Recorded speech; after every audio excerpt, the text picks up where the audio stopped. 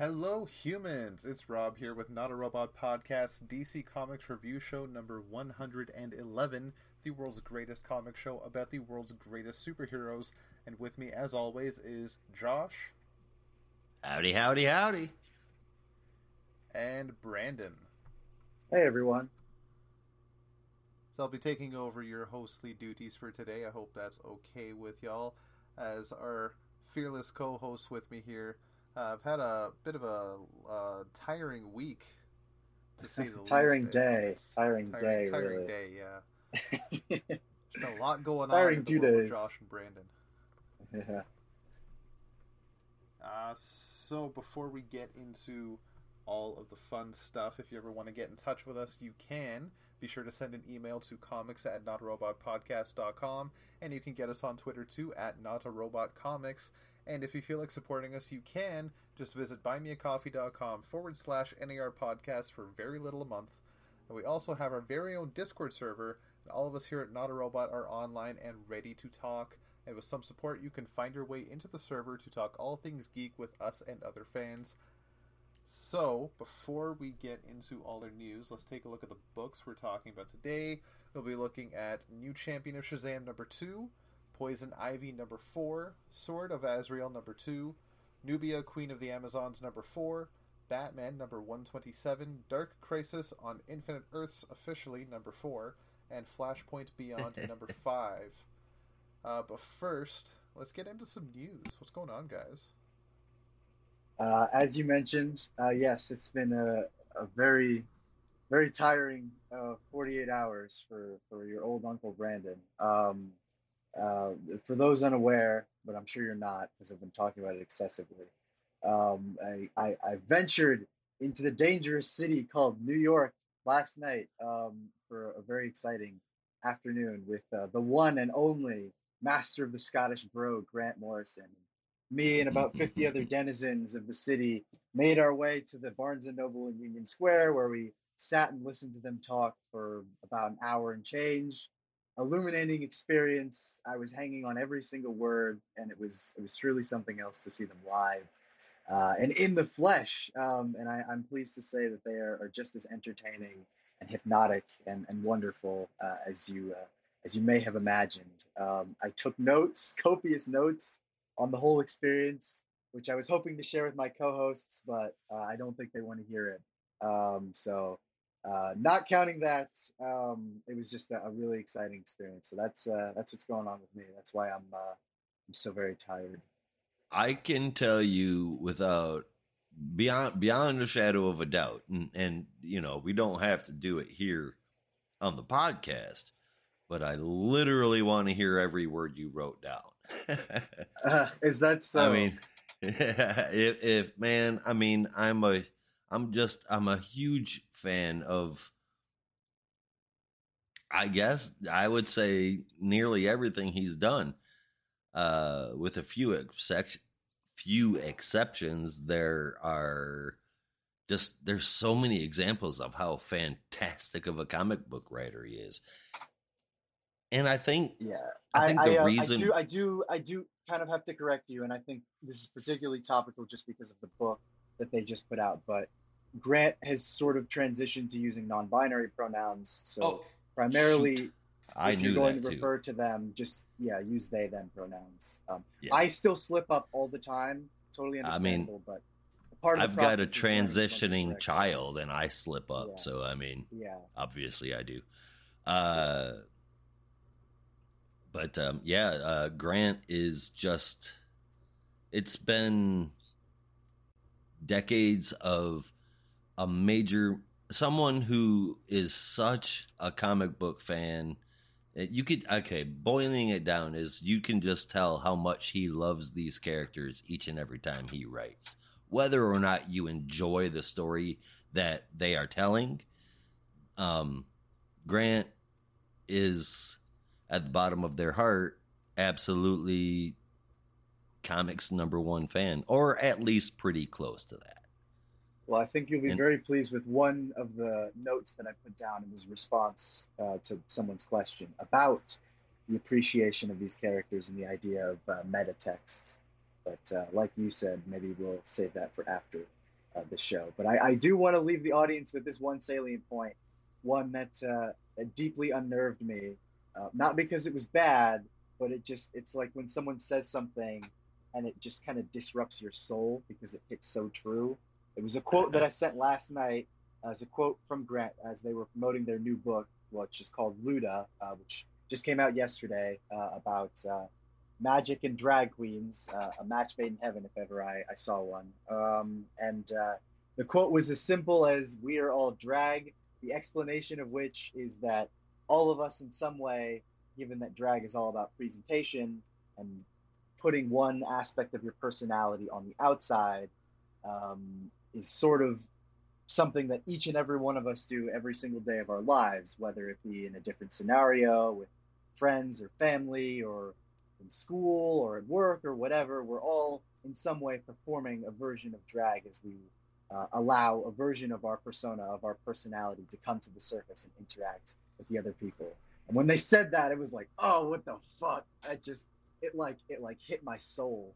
And it was like I had been smiling for the first 20 minutes, and then after that it was like my face kind of dropped and it just became a circle because I couldn't smile anymore because it didn't make me uncomfortable. It's like when someone says something that just rings so true, it just kind of leaves you in that really like uncomfortable feeling, like, damn, they really got me, because it was so true. And I feel like that every single day, where there are different aspects of my personality that I'm putting forth for the rest of the world to see, but each one is unique from the other one. None is more important than the other, but each one is a different aspect of my own personality. And I think everyone feels that way in a certain respect. So I hope that unsettles you as much as it did me. It was incredibly profound, but also incredibly unnerving in how true it was. But as I said, wonderful experience. So I don't have any news this week aside from that, but I figured it was Titanic enough to share with you guys. Oh, absolutely, it is. Yeah. What did you say the name of their book is? It's called Luda. It's spelled Luda. It has a very striking yellow cover featuring the main character of the book called Lucy LeBang, who's a drag queen, who's, again, the protagonist of the story. If I'm repeating, folks, it's because I'm really tired, so I apologize in advance. But that's Luda. The book jacket cover was done by an artist I'd never heard of named Chad Sell, and I was very excited to learn an Easter egg that is a gift from them to me and now unto you, my friends, that if you look at some of the symbols on that cover, or if you pull it up on Google or whatever, those symbols are actually a sigil, and the sigil spells, and I don't remember exactly what it was because they said it so fast I didn't get to write it down, but I believe it's something to the effect of, buy the book, it will change your life. Which is genius. Awesome. Just so genius. So I believe the sigils, which are around the character's eyelashes, say something to that effect. I haven't read it yet, so I don't know. I was just so tired I couldn't even start. But I'm hoping to dig into it this weekend. Right on. Yeah, I'm definitely looking for it. I didn't find it on Comic Find. Is it a novel, or is it? It's a novel. Yeah, it's not a comic. It's their first novel. Not counting Super Gods, given that was sort of an autobiographical historical account. Yeah, a little bit different there. Yeah, this is just a straight up novel with fictional characters and everything. And I can give you all the intimate details once we're off the air.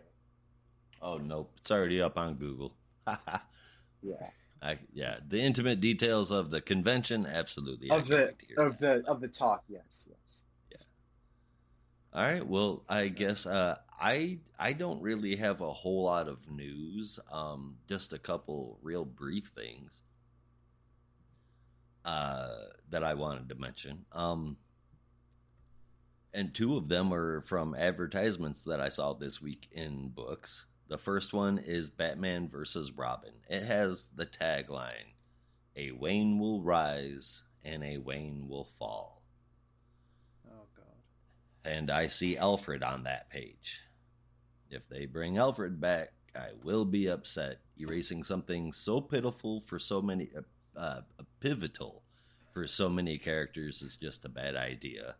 Is that I a see Freudian slip Zatanna. there? Yeah, well, yeah, maybe it'd be pitiful if they brought him back. I see Zatanna on there, and she is drawn bigger than anybody else on the page. Livewire and Talia is there as well. I really hope I don't hate this. But It's Flatline, oh, not Livewire. or yeah, Flatline. Thank you. um, I don't know if it was Mahmoud Asrar that drew this ad, but if it is, the whole book is just going to be gorgeous. It is.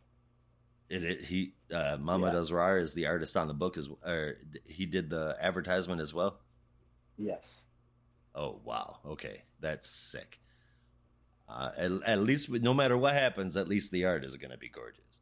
Also, DC Horror presents Sarjic Rock versus the Army of the Dead is coming out. I mean, holy shit! I'm going to say I don't think Eduardo Risso has ever been better, and that's saying a lot. Major talent there, and amazing colors too, though I don't know who gets to take the credit for that one. And then finally, at Heroes Comic Con in Brussels Expo, at the Brussels Expo in Belgium, something really weird happened.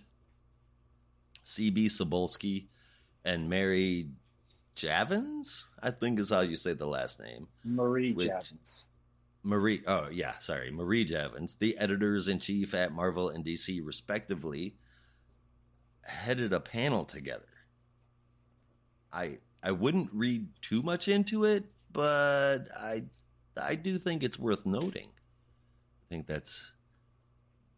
Granted, they are friendly, I wouldn't say co-workers, but they are friendly industry people, and they have crossed paths before, but the fact that the editors-in-chief were sharing the stage at the same time just kind of made me go, huh? But anyway, that's all I've got for the news. Rob, did you get anything? Have they not been friendly in the past? I'm kind of confused by that. Oh, they've been friendly in the past, but the fact that DC's editor-in-chief is on the stage at the same time as Marvel's kind of just... Oh, shoot. It really surprised me. Oh, wow. I completely forgot. Okay. Sorry. Sad. Yeah. I got confused who Marie Javins was. Okay, shoot. Yeah, that is interesting. And just like I've said, I probably wouldn't read too much into it. I really don't think we're getting the fulfillment of Doomsday Clock anytime soon. 2025. It's coming. Yeah, we'll Holding see. Jeff Johns to it. We will see. If anybody can do it, it's James Gunn at this point. But yeah, we'll see. Yeah. No, I honestly. Did we lose Rob? Yeah, I think so. Okay. We're going to try that again. Rob dropped out for a second, but Okay. everything's going to be just fine. What was the last thing you heard? I want to say you were saying something about a movie? Oh, probably I was binging The Orville the past week. Past couple of weeks. It's a hell of a damn show. Oh, I isn't hope it they get though? a season 4. My God, it's fantastic. It really is. If you haven't checked it out, definitely check it out. But that's not comic news. I honestly have nothing else. It's not much been going on. I haven't seen anything noteworthy. But I did want to mention before we get into the honorable mentions, because it is a book about or from the honorable mentions. I just wanted to bring up the end of it. Batman Beyond Neo Year number 6 promises more Batman Beyond coming in 2023, which for me is sweet. Great. I'm happy about that. I'm no stranger to saying that I love Batman Beyond. So more coming. I'm happy for it. Absolutely. Yeah. So I guess we'll use that to swing over to the honorable mentions and pick up where Rob left off. Neo Year number 6. Normally, the end of a series would be featured in our spotlight, but there are two things here. One, it will be returning in 2023, like Rob said. And I'm not sure for the break why. Story, timing, creative teams, whatever that is, it remains to be seen. But the second thing is, man, y'all got to read this.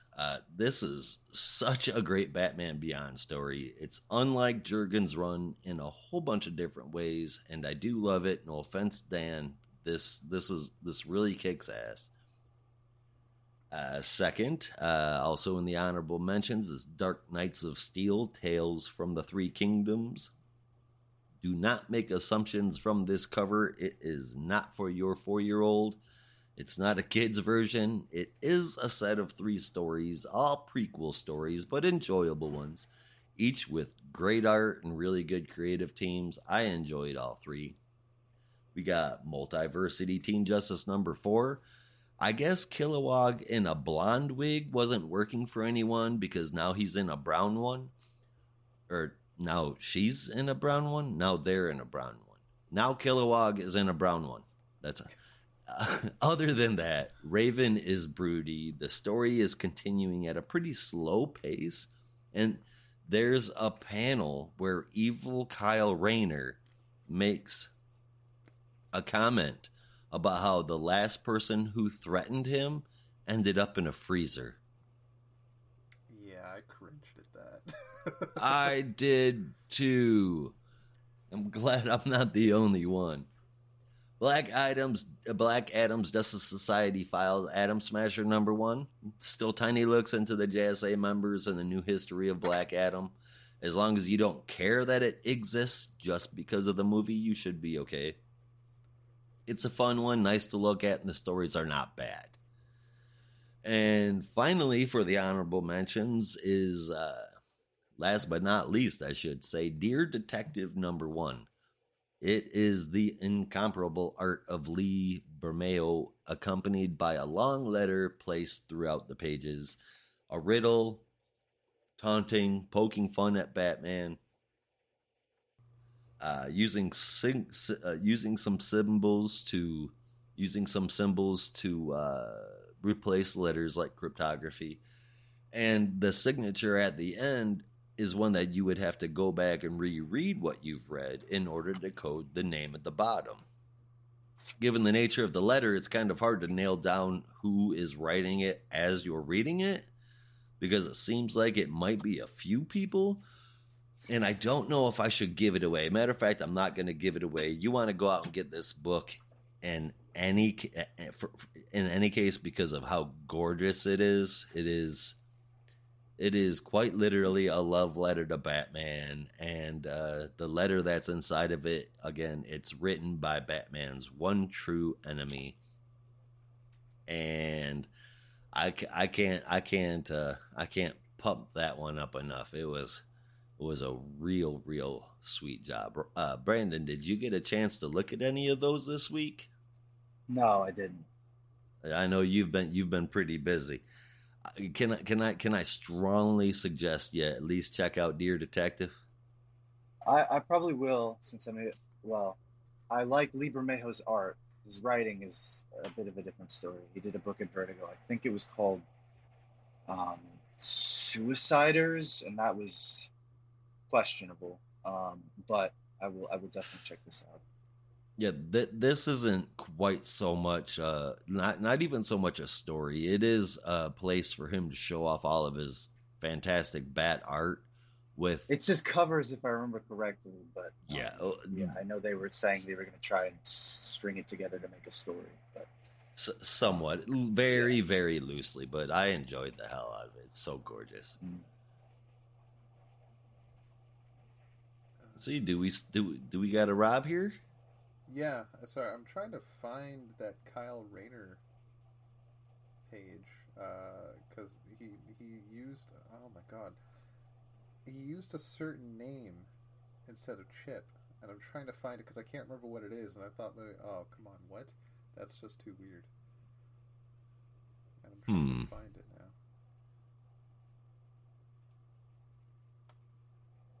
now. Oh yeah, Chipolata. What? Chipolata. What? Why would Chip be called Chipolata? As obviously, Chip is the leader of the Squirrel Amazons. apparently. And I'm really confused why Kyle is not gender bent as well, but that's neither here nor there. Apparently, gender bent Kyle is just a dick that stuffs his girlfriends in freezers, which with red hair, reddish hair. with red hair, yeah. You know, as you do apparently when you have red hair. Oh, you know, all redheads are evil. That's what this writer's trying to tell us. Yeah. All right, so you guys ready to swing some spotlight? Yeah, let's do it. Sure thing. So our first book, I believe that is me, as new champion of Shazam number 2. Just give me one sec. And I will pull up the book. I'm having some technical difficulties over here, folks. Sorry about that. Everything seems to be working against me today. And here I was supposed to be the one that was prepared. Oh, no. Okay, so new champion of Shazam number 2. That is written by Josie Campbell with art from the incomparable Evan Doc Shaner and letters from Becca Carey. So we have our new champion of Shazam is gone off to a new college closer to home back in Fawcett City, the Fawcett Community College, where she has become decided to go there to get a little closer to her family, and Mary goes to see her adopted siblings to see how they're doing, where all of them are not really doing so great, including Darla, who does get cheered up very quickly by the appearance of Hoppy in Mary's backpack. So Mary goes off to college, where Eugene is actually taking classes there, and tries to talk to him, but he brushes her off because he has a reputation to uphold in the college, and he's also bummed about the fact that their parents are gone, they have no powers, and there's nothing they can do to save anyone. So Mary goes off to her first class, feeling a little defeated, how she can't help her brothers and sister. Meets her first professor, but right as the class begins, there's a crash on the local freeway. So she sneaks out, transforms into Mary Marvel, and heads off to fight what appears to be a giant alligator, which Hoppy says is kind of created for magic, but not really full of magic in a very cryptic way. But there is a little device on the belly of at least I'm assuming it's an alligator, might be a crocodile, I really don't know the difference, that Mary says it looks familiar because she has seen it before, as you might have remember from the first issue with the bank robbery. It explodes, and in its place appears 3 cloaked figures, shadowy figures if you will, with devices on each of their chests. They seem to be technologically powered, and can control the electricity that she does send at them, and they send it right back to her. Hoppy tries to get in the way, but is quickly electrocuted and left unresponsive, and they leave with the Crocagator with wings. I forgot it has wings, which is extra weird. So Mary takes let's just Hoppy. call it a chimera. That's better. It's a chimera.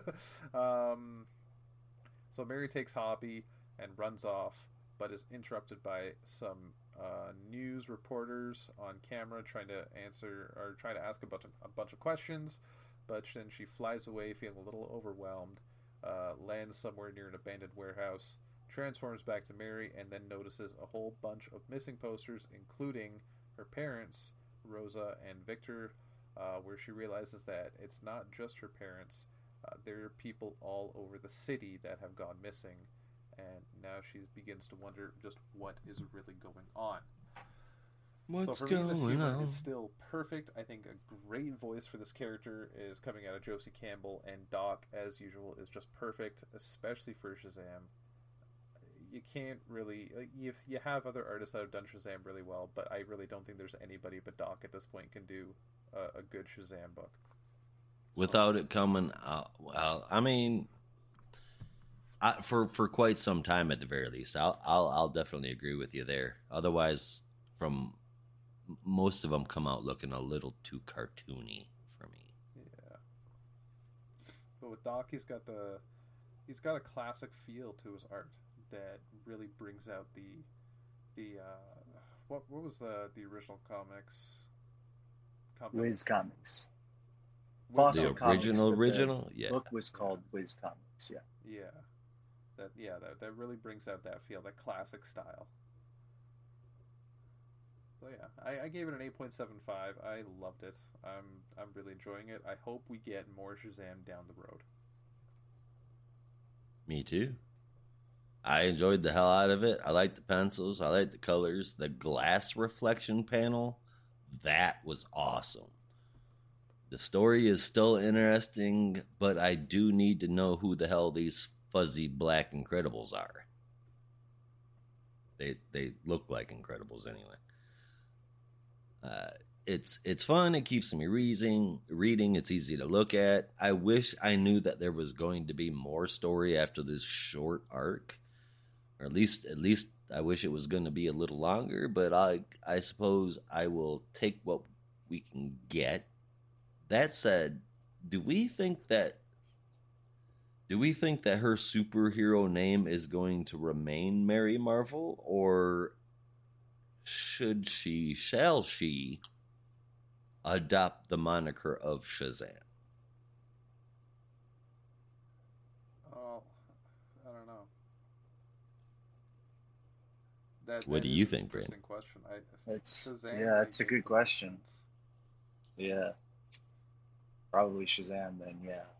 If not Mary Marvel anymore.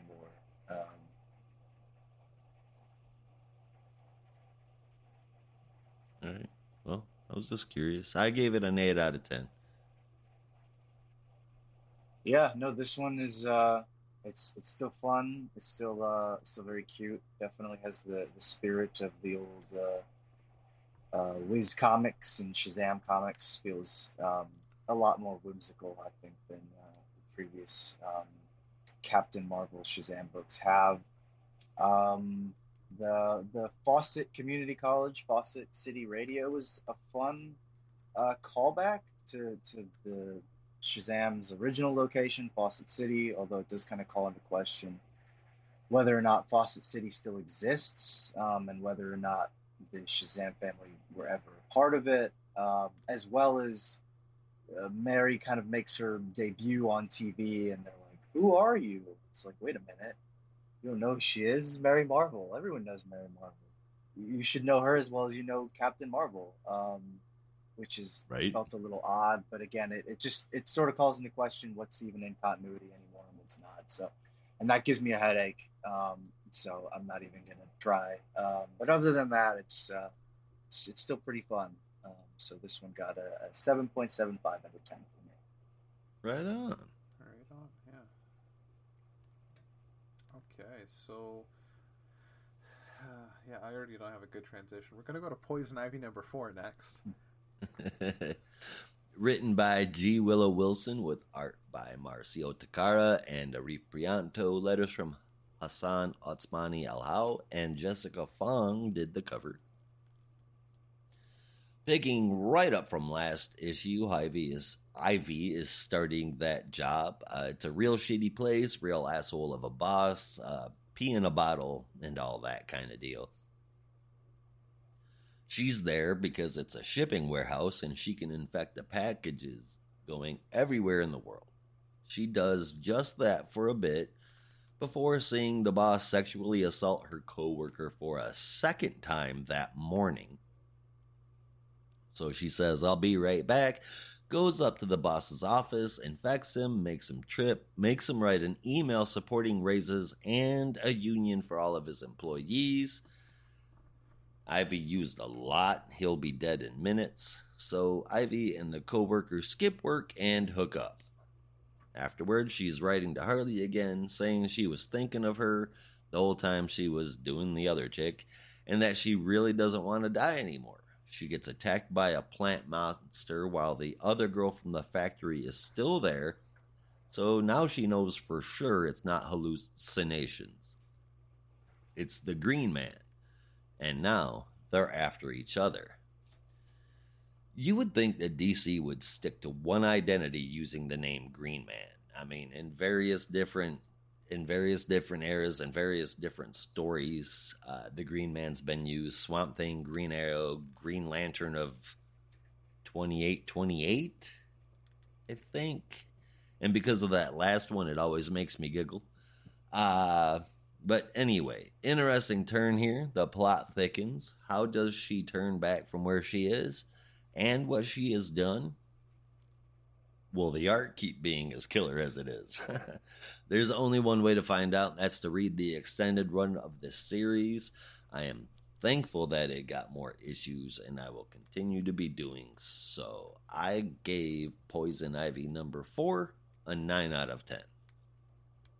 Oh, hell yeah. Is Green... I should have asked Rob ahead of time. Is Green Man, is that Green Lantern of 2828? I believe that's 2828. I believe it is 2828, and I believe that is right because he's the partner of Stell, the robot, who I believe is also from 2828. So. Okay, I know Green Man was a weird one for sure. Oh, you should see his partner. Well, what did you guys think of Poison Ivy? Honestly, this has become, I think, the runaway book of the summer, and it just keeps getting better. I did have a short criticism about it, but I'll get to that after I talk about all the fun stuff I liked. Now that we are confirmed this as a second story are coming, I am super excited to see how this one ends, considering this was supposed to be 6 issues, and it still feels like a pretty self-contained story, so what the hell is next that would get another 6 issues? The art's still fantastic, a great voice for Poison Ivy, still holding on to that relationship with Harley while still furthering this whole idea that Ivy has that she needs to kill the world finally, and just keeping on this mystery of the Green Man, who I think we all realistically know is the Floronic Man, but I think they're trying to keep that under wraps still for some reason. My only gripe, though, is that every chapter so far, story-wise, plot-wise, has been relatively the same. Like, Ivy ends up somewhere in the country to spread more spores in a creative new way, but then comes across someone that gives her a bit of humanity back and some hope, and then she has to kill for them, and then she goes to continue her journey once she's found out who she really is. And it's almost like a Monster of the Week kind of episode. Sort of, I could Monster see of the Week that. episode kind of deal, yeah. But I've always loved those shows. So for some people, I can understand they wouldn't. But there's 2 issues left, so I imagine they're going to be shying away from that archetype very soon. I will say this is the first time that we've seen her willingly stop herself from infecting someone, though, have we not? It's the first time it's ever been put on page where she's actively making sure she's not transmitting spores. Is that right? Am I missing that? I think she tried to do it the last issue with the hotel owner or motel owner, or she just tried to keep her distance. I don't remember. I could be wrong about that. She was probably doing it, and I just don't remember. Who knows? Anyway, all in all, I gave this another 8.75. Fantastic run so far. I hope they keep it up. I think they will. It's been 4 issues so far. It hasn't slowed down yet. All right. I did not get a chance to read this one. Time ran out for me, like the end of Hickman's Avengers run, and this was one of the holdouts. So I didn't get a chance to read it, but it sounds very good, and I enjoyed the last issue immensely. So I imagine this one will be good too. As to your point, Rob, about who the Green Man is, I'm pretty sure you're wrong. There's only one person the Green Man can be, and that's Charlie Kelly. But yeah, wild card, yeah. bitches. Yeah. All my It's Always Sunny fans are gonna get that one. That's another and, show I've been binging recently. Yeah, yeah. timing. You How said do you Green not? Man, and that was like the first thing that popped into my head, and I was imagining him showing up and hunting Poison Ivy, and that made me laugh. Man, I'm inside. sorry I've been scaring you. Like, I I don't know. know. I just really wanted to be the mascot, and I thought I could help. I know. Oh man, They call I me would pay to see Seiko. that. That's not my name. Um, and yeah, no, I hope it's as good as the last issue. And I do too. I hope they all are. Okay, so that Oh, is oh, one. oh, wait, there was another point. I hate buying this book. Um, I hate buying this book because it makes me feel like a pervert. Every time I go into the store and I have the guy pull the book for me, it so I the covers I forget this artist's name. I'm sorry, like I said, I'm very tired. But whoever this artist is, like I have it sitting on my desk right now, and they're doing a wonderful job. But it's just these very cheesecakey covers, which is fine. But it just I feel uncomfortable buying it because like I just look at it and I feel like I'm getting stares because they're of a very specific type of cover. It like reminds me of like those Witchblade covers from Image. Yeah, and All the right. special report is I feel like a pervert every time I pick up this book because it's like a very sexualized version of Poison Ivy, and I feel weird about it. But and like I said, I hope this issue is good. I hope the story is good and it makes up for me feeling like a gross sex pest. They are. I see what you're saying with the way that the covers look. I get that. They're drawn a certain way. Which is fine. It's just I don't know. I feel kind of like I feel kind of iffy about it sometimes when it's just like I have it hanging around my room. It's like you snuck your dad's Playboy, and you don't want anyone to see it lest they judge you. But I probably won't. I mean, just for those who are unaware, it is Ivy sitting at a desk. There's some blood around her, some veins, some plant matter, and her shirt is unbuttoned to the point where you can see her bra quite a bit. But to be fair, pretty much all of the Poison Ivy covers have been something similar. Fantastic talent, though, man. Fantastic talent. Yeah, definitely. I would say you'd be fine if somebody just saw the cover, then like poked their head inside to confirm what it was. Because normally it would be just it's a comic book. There's people talking. It's superheroes and whatnot. But then this issue, it'd be awkward if you're at that like graphic sex page. No, it's not what you think. No. Oh no. Oh man. It's not that. The story is really good. I promise. I promise. Yeah. It's not what you Super think. good. The articles. Yeah, exactly.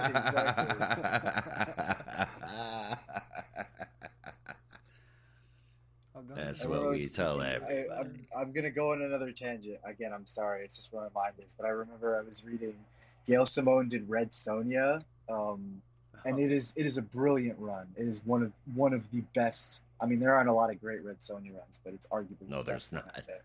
And I loved reading it so much. But every time I would pick it up from the library, I would feel really self-conscious about it. And so I would always sneak it in my backpack because this was like 2015 or 14 or something. And I would sneak it in my backpack because I was scared my mom would see it and be like, what is this story? And then I would have to explain. I was like, no, it's not like that at all. Like it's a really great character study of Sonja, done in a way that only Gail Simone can do.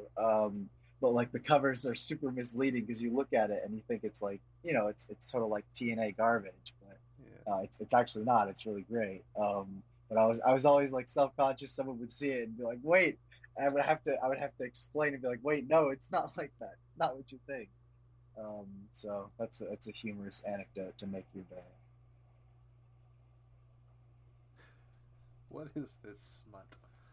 I know. It's like, wait, no, I can explain.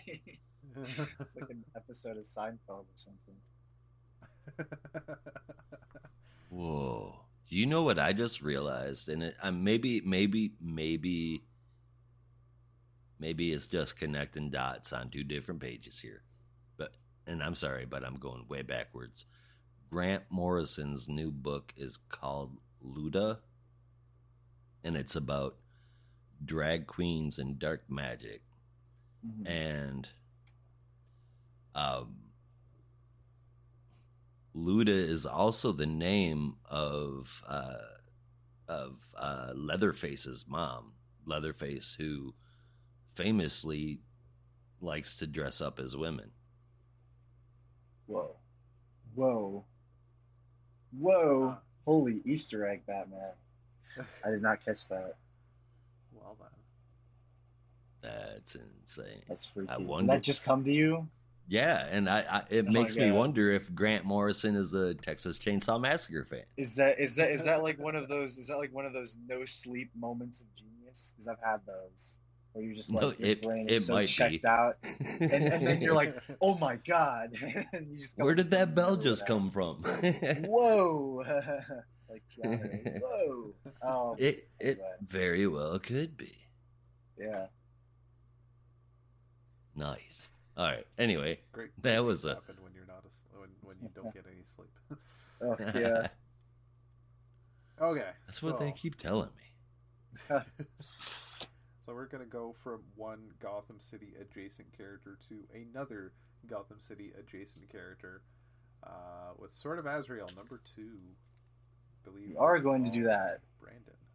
Yes, but we're not in Gotham City, not quite, as we are in the distant isle of I don't remember exactly where this monastery is supposed to be. It will come to me later, I'm sure. But we're there because, as we know, Jean Paul has taken a little bit of a vacation, a sojourn, just to get his head right. So this is Sword of Azrael #2, written by Dan Waters with art from Nicola Cismezija, with colors from Marissa Louise and letters from Hassan Otsmane El Hau. Jean Paul faces off against Vengeance, who has come to collect the young French girl Brielle on behalf of the Knights Templar. After Vengeance nearly gets the upper hand on Jean Paul, his friend, Brother Carl, steps in to save Jean Paul's life. Vengeance believes that the mission has been compromised and decides to leave, and then Jean Paul heads back to the monastery, only to find the bloody aftermath of Brielle's fanatic slaughters seen at the end of the last issue. She declares herself to be Sariel, an angel of God, and Jean Paul realizes that she is like him, a fellow creepy robot programmed by a mysterious order. They decide to flee from the monastery and hide in Athens so that Jean Paul may collect some answers on what Brielle's angel persona may be. To do this, Jean Paul delves into the system within his mind to seek out the answers, testing out his theory that the system is actually a black box containing the memories of the Order of Saint Dumas. He turns out to be correct, though horrifically so, as the memories that Jean Paul discovers are so vile and so graphic that they trap him within his own mind. Meanwhile, the poor fellow, introduced in Dark Nights and Soul, who has been watching Jean Paul and Brielle's place in Athens during all of this, decides to intervene now, seeking out Brielle and telling her that she truly is an angel, offers her a place among the Knights Templar. She accepts, taking Jean Paul's sword as she departs. This was definitely a bit more of an expository issue, but the revelation about Brielle and the system are all very fascinating, and I can't wait to see how they unfold here. I think Dan Waters is approaching Azrael's mythology in a very creative way. Sort of like kind of reminds me of Immortal Hulk, where they're getting more into the psychological side, which we should definitely see more of with a character that is as disturbed as Azrael. Cismezija does an excellent job with the action and the softer moments as well, and really does a great job, I assume, of interpreting Waters' script, which I imagine has a lot of metaphysical and philosophical language in it. So I gave this one an 8 out of 10. Oh yeah, man. I don't think I've been into an Azrael story in a long time. He was one of those characters that were great and then just kind of got shuffled off into the broom closet. Here, do something with him. Even Fate sent of his ass many to 90s characters. So. yeah, even sent his ass to space with a bunch of other people who were doing nothing at the time. Or Jessica Cruz. But I had serious doubts when I picked this up. Now I can't wait for issue 3 just to see what happens. Bring back the poor fellow, more of the Templar lore, things could get pretty cool. I really like the art, especially the page that showed the descent, his descent into the system. That was cool as hell. Surprised me, man. Go Azrael. 8.25 out of 10. I'm just picturing certain members of the Bat Fam are a different Power Ranger. Oh man, I was imagining. I think we're in the same wavelength, but I was imagining because there have been many different Azraels through history, and I was imagining them like all coming together as a Power Rangers force, and like because they're all crazy, each one is taking on like a different aspect of like Christianity. So instead of it being like Mastodon or whatever, it's like vengeance, faith, servitude, and they all like come together and they form a giant Christ robot. That's probably blasphemy. I shouldn't say that, but it was entertaining to think about. Right. In all my years and all the discussions I've had and wild ideas and crazy stories and people coming up with the most zany shit possible, myself included, I've come up with some pretty zany shit. Never in my wildest dreams would I have ever thought I'd hear about Christian Power Rangers. Oh man, Jesus Zord. I'm sure it God. exists. You'd be surprised how many Christian knockoffs there are. Wait. Is Zordon Jesus? Oh my Oh my God. god. Zordon is Jesus. Does that mean what's the robot's name Alpha again? 5. Alpha 5. Is Alpha 5 like Saint Peter? Oh my god. Oh my god. Probably. You stumbled on something. Oh my god. This is how you can tell I'm at least Tell us, 15 years older than everybody else, because the Yeah. first thing I thought of when I said go was Inspector Gadget. Oh shit. Yeah. That too. I mean, I also partook in Inspector Gadget when I was a child, but I'm more used to Well, Power actually, Rangers. it kind of works because Brielle is like Penny, and Azrael can be the creepy, zealous version of Inspector Gadget. Oh, good. And Vengeance is Claw, maybe, or the Poor Fellow's Claw. I don't know. You can look Poor fellow's probably Claw. that. I used to love. I didn't Dr. watch Claw. the cartoon; it was before my time. But we used to rent the movies from Blockbuster, if you can believe it. I used to love the crap out of those. They're so terrible, but they're so entertaining. The Matthew Broderick movies. Yeah. Oh, Ah, God. Yeah, those were something else. The cartoons Yeah. are so much better. Oh yeah, the early '90s, late '80s, early '90s. That was the real shit right there. I'm not one to say that modern stuff is not good, but I will admit that classic Inspector Gadget is way better than modern Inspector Gadget.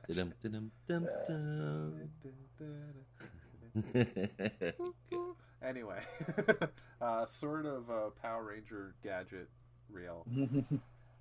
Yeah, interesting premise so far. I'm curious where it ends up. That's all the notes I had, because it feels like everything else I could have talked about happened in the first issue as well, with the biblical version of Azrael appearing in Jean Paul Valley's mind. Again, like brilliant artwork, beautiful style. Just not. This was really. It felt just like plot moving. That's all it really was. So it Progression. Plot. Yeah. I do not remember the precursor story to this though. With what was the villain's name? Poor Fellow. That was in it was in Urban Legends originally, Okay, but they it was that reprinted it as the Dark Knights of the Soul. Yeah. Oh, okay. Maybe Yeah, it was I the know one I finished that- that story, but I don't remember. You remember when they dropped this book, they dropped the compendium of the other one as well. I guess not a compendium. They just collected Yeah, it just all, the right? collected edition. Yeah. But Maybe I didn't but finish that good story I though. thought I did, but I don't know. Maybe. And I'm- Were you there when we were talking about it? I don't actually. Wait a minute. You know what? We probably didn't even cover it because we weren't covering Urban Legends anymore. So that's probably Oh. why. But I still read or- a good chunk of Urban Legends. What I mean, I vaguely remember talking about it. Well, maybe it At was least just the the first first one. part. Yeah, yeah, the first part. Yeah, I don't know. Anyway, Yeah. we're here now. Oh God, what is If you're time? as confused as I am, you know where to look. I'm gonna quote Grant again from last nine. Time is everything, and time is nothing. So, what even? When even did it happen? Or maybe it never did. Who knows? What a profound fellow. I need to meet this person. Time is everything, and time is nothing. I was like, That, fuck. yes. It broke my heart. So yes, maybe it happened, Rob, or maybe it didn't, or maybe it will happen. Well, Maybe it hasn't happened yet, correct? Maybe it's happening right oh my now. God. Oh, God, this that week. broke me. Uh, I can't wrap maybe my head around maybe it this right now. is the moment where you were meant to read it. And in the spirit of going off on a tangent, that's always, that always makes me think. Every time I hear about something like that, that one scene in Spaceballs Oh where my they God, which pop in one? the videotape to see where the heroes are, and then they end Yeah, up now. Sphinx, Yeah. sphinx, sphinx, sphinx, sphinx, yeah. sphinx, sphinx, sphinx. Sphinx, sphinx, sphinx, sphinx, Keep calling. sphinx. We ain't found shit. Oh man, I haven't rewatched that in so long. Stay Such a tuned for great Spaceballs 2, The Search for More Money. we got the Spaceballs Uh. lunchbox. Yeah. Oh God, that's a movie we have to revisit. Okay, but that's for another podcast. I don't think I gave my score yet for Azrael number 2. It's an 8 out of 10. Solid book so far. Curious to see where it ends up. That being said, we're gonna go from one religion with gods to another not religion with gods. I'm horrible at these transitions. My God, somebody else take over. It's You're Nubia. better than me, buddy. Yours are pretty good compared to my crock. Nubia, Queen of the Amazons, number 4 is coming at you, and that is brought to us by Mr. Josh. That's me. Nice to meet you all. Josh Williamson. No. We'll talk about him later. I finish things I start. Written by Stephanie Williams, art from Alita Martinez, Mark Morales, and John Livesey, with Alex Guamirez, and letters from Becky Carey, with the cover from Carrie Randolph, who, by the way, Carrie Randolph was one bad mamma jamma. I never heard that name, so I had to look it up. Damn, they've done some good work. Anyway. Yeah, check out a book called Excellence. It is, no surprise, excellent. Excellent. Brandon Thomas, Carrie Randolph. Easily one of my favorite books I read last year. Heck yeah. Dang. That's some pretty high praise. Yeah. So, though Nubia and Zilla, or Nesser, if you will, for all of 6 seconds, they're from the same place, right? Yeah. Like Nubia was her hero? Am I forgetting something? Why are Zilla's ears pointed like she's from Lord of the Rings? I mean, it's probably nothing, but I just noticed it, so I thought I would ask if there's something I'm missing there. Teeth were fanged, and that's because the artist thought it was cool, and then forgot. Ah, gotcha. Okay, so anyway, here we go. We get 2 quick glimpses. First, of Amazons in cities looking at the damage and trying to help. The second quick glimpse we get in this book is of gods saying they're going to remind humans of who's in charge. Other than that, the whole book is Nubia and Zilla fighting. Very, very generic banter between the two of them goes on throughout the whole book. And that is the book. It carries little to no importance for anything. The amulets, the battles, none of it made anything. It was introduced and then it was pushed away and pushad. Not even the characters had anything real important.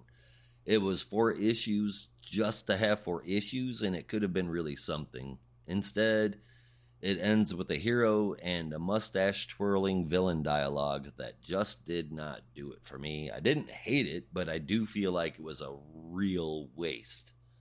I did dig the art, but Nubia deserved better than whatever this was supposed to be. So it got a 6 out of 10. It did nothing. Yeah. How about you right there guys? with you. It is cool to see the end of the story, I suppose, but at this point I was having trouble caring. As the story's been going on, I don't remember if I've been saying it, but I've just been getting less and less interested. And while I was trying to keep up beats with it and be excited for it because I really dug the newbie stuff we've had so far, this story kind of fell off. It just wasn't the most exciting at the end of it. The art was fairly good. I really enjoyed the art. I'm confused about the pointy ears and fangs, though. That was a little out of place. And there's just a lot of story beats that were not explained, like you said. Yeah, they showed the history, but they don't show much about what the point of now is. So I gave it a 7. The art really bumped it up for me. And the fact that they do promise to see more coming from the story in the pages of Wonder Woman promises to lead us to something more and hopefully some more answers, but that remains to be seen. We saw the same thing mentioned in Yara Floor, so I almost feel like that's just going to be the case is, hey, if you want to see more Amazons, buy the one Amazon book that we're going to be putting out. Surely some of them will show up in there at some point. And that ticks me off. I mean, I'm not going to rage about it, but I mean, again, we've got 1,303 Batman books. We could at least have a few Wonderverse books. Yep. What did you think, Brandon? This was another one that I did not get a chance to read again because time ran out and the incursions came. But I'm not I'm not hearing good things, and the series has been kind of a wash for the most part, so I'm not looking forward to this ending. And I'm disappointed to hear that it's not completely wrapped up. It's just leading to, I guess, Wonder Woman also, but Wonder Woman has a whole other story going on. Or I guess it just finished its Milk story, so maybe this is going to be the next story. I don't know. I haven't looked at the Tale of the Psychic Milk. Yeah. But yeah, no, that's sad to hear. Very sad to hear. Can, Very can sad I to say. disappoint you guys though?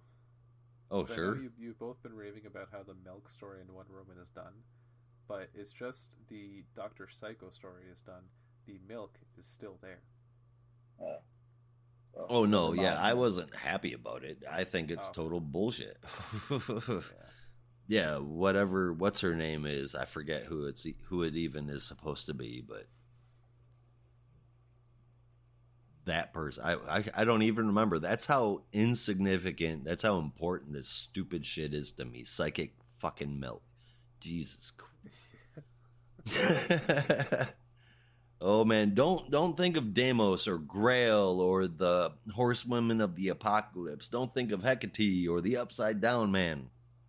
Wonder Woman's biggest arc as of now should be Milk. How the fuck did they sell that? How did they sell that? How you walking into the editor's room and you're like, hey, check this out. Like, I know we just got done dragging Diane after dying and saving the universe, the Omniverse in death metal. We put her through every pantheon, and then we had her fighting her own pantheons, and now we've got her back on Earth. And check this out. After fighting all of those gods, now, what if we find out that she's lactose intolerant? If I could simplify that further, I could just see somebody walking into the editor's office, putting a glass of milk on the desk, and be like, "That's it." And they're like, "But it's milk," and yeah, it's evil, and like, boom, It's evil genius, milk. do it. That's brilliant. Oh God. Maybe psychedelics shouldn't be allowed in the comics workplace. Maybe the milk just is laced with mushrooms. We don't know. I'm not gonna lie. Having tasted milk and mushrooms, that would be some nasty ass milk. I can imagine. I've never tasted psychedelic mushrooms, but I've tasted other mushrooms, and I can't imagine any mushrooms would be good with milk. Huh. Yeah. I mean, Well, that's for another week when the next issue of Wonder Woman comes out. For now, though, Right. that is it for our spotlight issues and our honorable mentions. So we're going to take a short break. Stay tuned. Don't go too far away. Now, back to our program. Welcome back. Thank you for sticking with us. So we are about to get into our in-depth reviews, which promise to be a little bit longer, a little more personalized, a little more detailed, but realistically, they're not much different from our spotlight reviews, because we tend to go on. we just talk too first off, goddamn much. Yeah, we are going to talk about Batman number 127. I'm going to tell you all about that. If my phone would stop acting up, oh my god.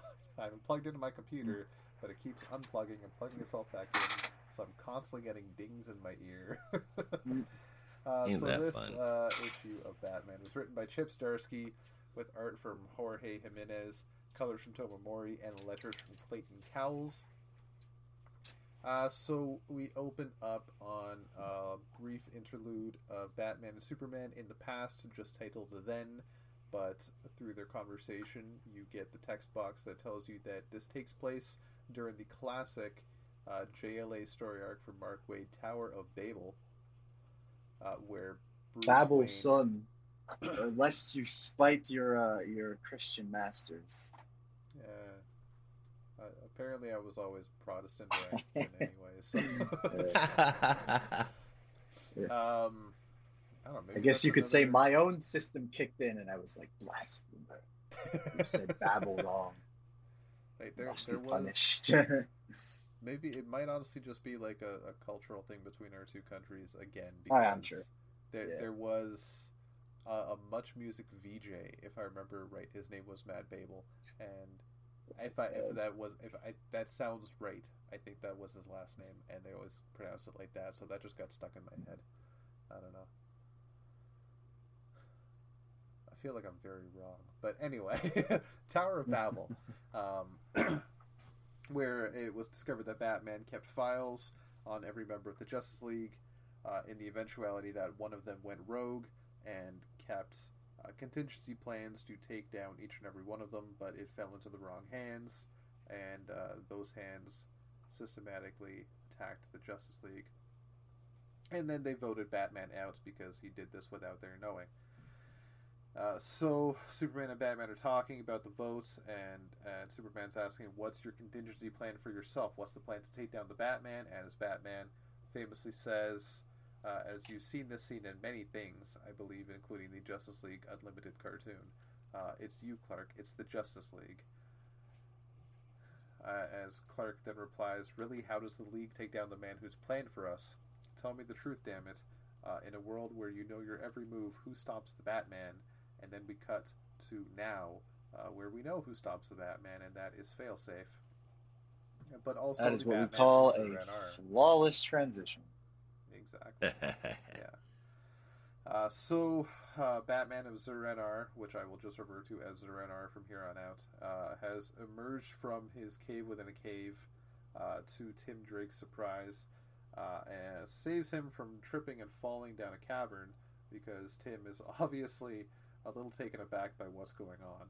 And he says that I am Batman, pure and simple, the Batman of Zur-En-Arr. I have no Bruce Wayne within me. I am simply just Batman. And your Batman has called on me to save everyone. So they go a little bit deeper into his secret cavern, or secret, room underneath the floor in the cave. Zur-En Cave? The Zur-En-Arr cave, yeah. Has a little laboratory for himself, which is kind of curious considering how many times Zur-En-Arr supposedly has come out, but we don't really know, I guess, everything. And as they're working on as Batman Zur-En-Arr is working on some technology to fight Failsafe, Failsafe itself comes bursting into the cave with a loud tomb, scanning around and looking for Zurinar and Robin. It finds them as Zurinar shoots a gauntlet missile from his forearm straight into Failsafe, but it does next to nothing. Zurinar throws a little device at Tim, tells him to begin to attack. The mission only ends when they're dead. They activate the weapons, and they look like lightsabers, but more flame. It's really hard to tell, but it looks freaking awesome. So they go on and attack Failsafe one by one with their flame sabers, but they are no match for Failsafe. It's just too good. There's a heavy fight between them. Failsafe gets the upper hand. There are some explosions, and Zurinar is committed to the fight, but Tim says, "Look, you've got Batman's body. We need to get away. It's already taken a beating. We need help." Then we cut to the streets of Gotham, where the Bat family are recouping their wounds, talking to Renee Montoya, who's trying to get all the information she can to help them out. Dick is talking to Oracle, saying that thing took out all of us in minutes. We need backup. We need help. And Barbara says, "I'm on it. Just save as many people as you can." So we cut back to Tim and Zurinar. Tim is trying to get out to the Bat family, but finds the signals jammed. They're up in the mansion now, and Zurinar is ready to just attack some more, but Tim is trying to give him some reason, saying, you already tried to fight it. It nearly killed you. We need to be strategic, and if you're really Batman without Bruce, then start acting like it, because Batman is nothing but strategy. Given time to prepare, he can do anything. So, that's not what he said. That's what I'm saying. Right. Zurinar decides to be a little strategic as Failsafe explodes its way through the open door. I don't know why the door's open. Why do you need to blow it open further? Come on, just tilt your body a little bit. Everything is about presentation. I guess it did look beautiful because it's Jorge Jimenez and Tomomori, but this beautiful grandfather clock. Anyway, Zurinar does get a little strategic, saying cover yourself in dust because it will mask excess heat signatures, and he put a tracer on Failsafe so he can stay one step ahead of it. It is currently in the study, tearing up some portraits, and just as it's about to get to a portrait of Bruce, a young Bruce, and Alfred, Zurinar says stay away from Alfred, and comes lunging out with his flame saber, goes in for attack, fails spectacularly. Tim comes from behind with his flame saber, fails spectacularly, and then Failsafe shoots off some missiles. Tim blocks him with his cape, so that's a really strong cape. And then Failsafe just says, "Fighting me just causes your family pain." And then Zurinar replies with, "Not family, soldiers, my army, and the war isn't done." But after that, Bruce, deep inside the mind of their shared body, says, "No, don't lose sight of who you are. I've let you out because I thought you could deactivate Failsafe. I'm Batman, I'm Bruce Wayne, and Tim is my soldier, he's my son." And at that point, Bruce takes over the body once again. He's my son. Robin, go limp, let's get out of here. And they break out through the window, trying to escape, but Bruce just sends Tim away as he goes back for the fight, telling Tim to go signal for help. But Bruce instantly gets snared by Failsafe, gets lunged right back into the mansion, and is about to be taken out. But Bruce tries to be strategic himself, saying, "If I was so smart, did I do this to defend it?" And yes, I did defend it. That did nothing. I'm too damn good. Okay. Plan B, set the Batcave to self-destruct, but then Failsafe knows, "See, I know you're gonna try to self-destruct, but I disabled it. Fuck you." So Bruce is kind of screwed. I can see the wheels turning in your brain, or something like that. Yeah, it is fantastic. So he's on his deathbed. The mansion's on fire yet again. He sees images of his family running around the stairs. And as Failsafe is taking his final step towards Bruce to deliver the final blow, there's a whoosh. He does not hear Failsafe, but he hears him, and that him is Superman. As the flames are extinguished, and Superman standing in the doorway in an image that I can only describe as poster-worthy, says, "I'm going to need you to back away from my friend." And next we will see the League of Gotham as shown in the next text box. So that's a badass entrance. My God, the arts. I already mentioned the colors. The colors are just gorgeous. Making this whole story essentially about Tower of Babel, I think, is another great throwback that we've been having from Chip Zdarsky. He's just throwing back all sorts of fantastic Batman stories. I'm curious if the Justice League will even be a match for Failsafe, because, as was stated at the beginning of the issue, how can the Justice League counter a man that has counters for them? And if this man made a robot to counter him, realistically, that robot should be able to counter the entire Justice League as well, you'd think. But I guess we'll see, because it's going to be a hell of a friggin' brouhaha. I'm excited. This has been a fantastic run so far. I think we're 3 issues deep. Excuse me, showing no signs of slowing down. I'll give my whole score at the end. Do you guys want to talk about the backup first, or do you want me to bring up the backup first? Or do you want to talk about the front first? No, We can I keep talking don't at the care. front. Well, if that's the case, if we're getting into, did you already give your score for the front half, Rob, or is that going to be at No, the end? I've stopped scoring the 2 separate. I just scored the whole book as a whole. Sounds good. Smart. Well, then let me say, Jesus, this book is so fun to read. For something that is dark, for something that is action-packed, for something that's reaching back to Tower of Babel, it's just fucking fun. I've missed that about dramatic stories. And already that's what I love the most about this. It's a legitimate, placed in this time without hiccups, but just really good, fun story, and I can't wait for more. I will say that Failsafe doesn't seem to be intimidated by Clark, though. If I'm not mistaken, his response to Clark showing up was, "I urge you to leave." Something very similar to that. Yeah, "I urge you to fly away." And then we get that badass page of Superman. But so he doesn't seem like he's too worried about Clark. Maybe he's got a kryptonite weapon. Maybe he's got all the failsafes, like Rob said. All I know is that the freaking art is freaking awesome. It's an awesome team, and the Superman looks so good. And thank you, Zdarsky, for kicking ass. Zdarsky and co. What do you think? Did you score it? Well, we're gonna give them at the end, from what I understand. Oh, I thought that was just Rod. Yeah, if you guys No. want to do it, you can do it. I Yeah. just didn't score separate. Yeah, because I did score it separately. I just off of instinct.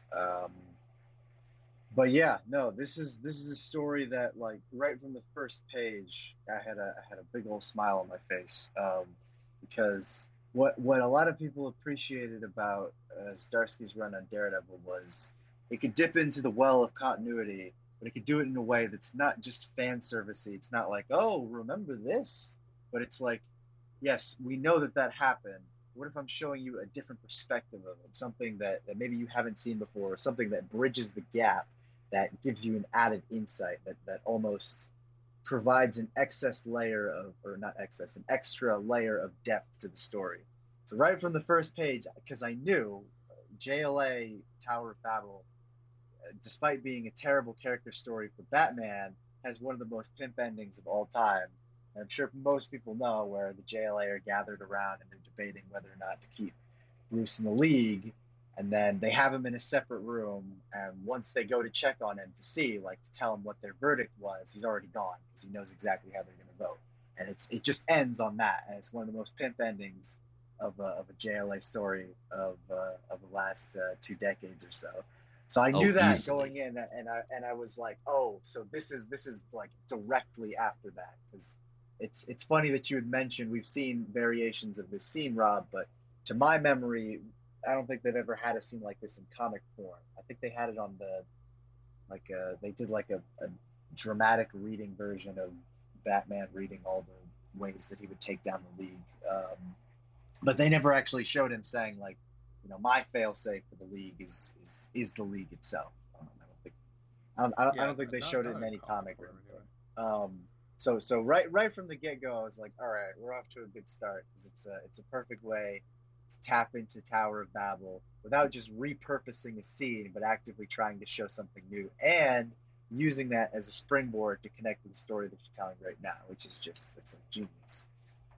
As for the rest of the story, it is mostly just fighting between Batman and Failsafe, but it's very dramatic. It's definitely keeping you on your toes, and it's just a fun way to, I guess, escalate the story, if you will. It's Zur-En-Arrh, Batman of Zur-En-Arrh, facing off against his crazy mechanical robot, and it's fun to see Zur-En-Arrh again, who's acting just as wild as he was in R.I.P. I love that he's still using the very like outdated 50s terminology. So he talks to Tim, and he's like, I want to make sure you're Chum. safe, chum. And Yeah. he's like, get out of the way, boy.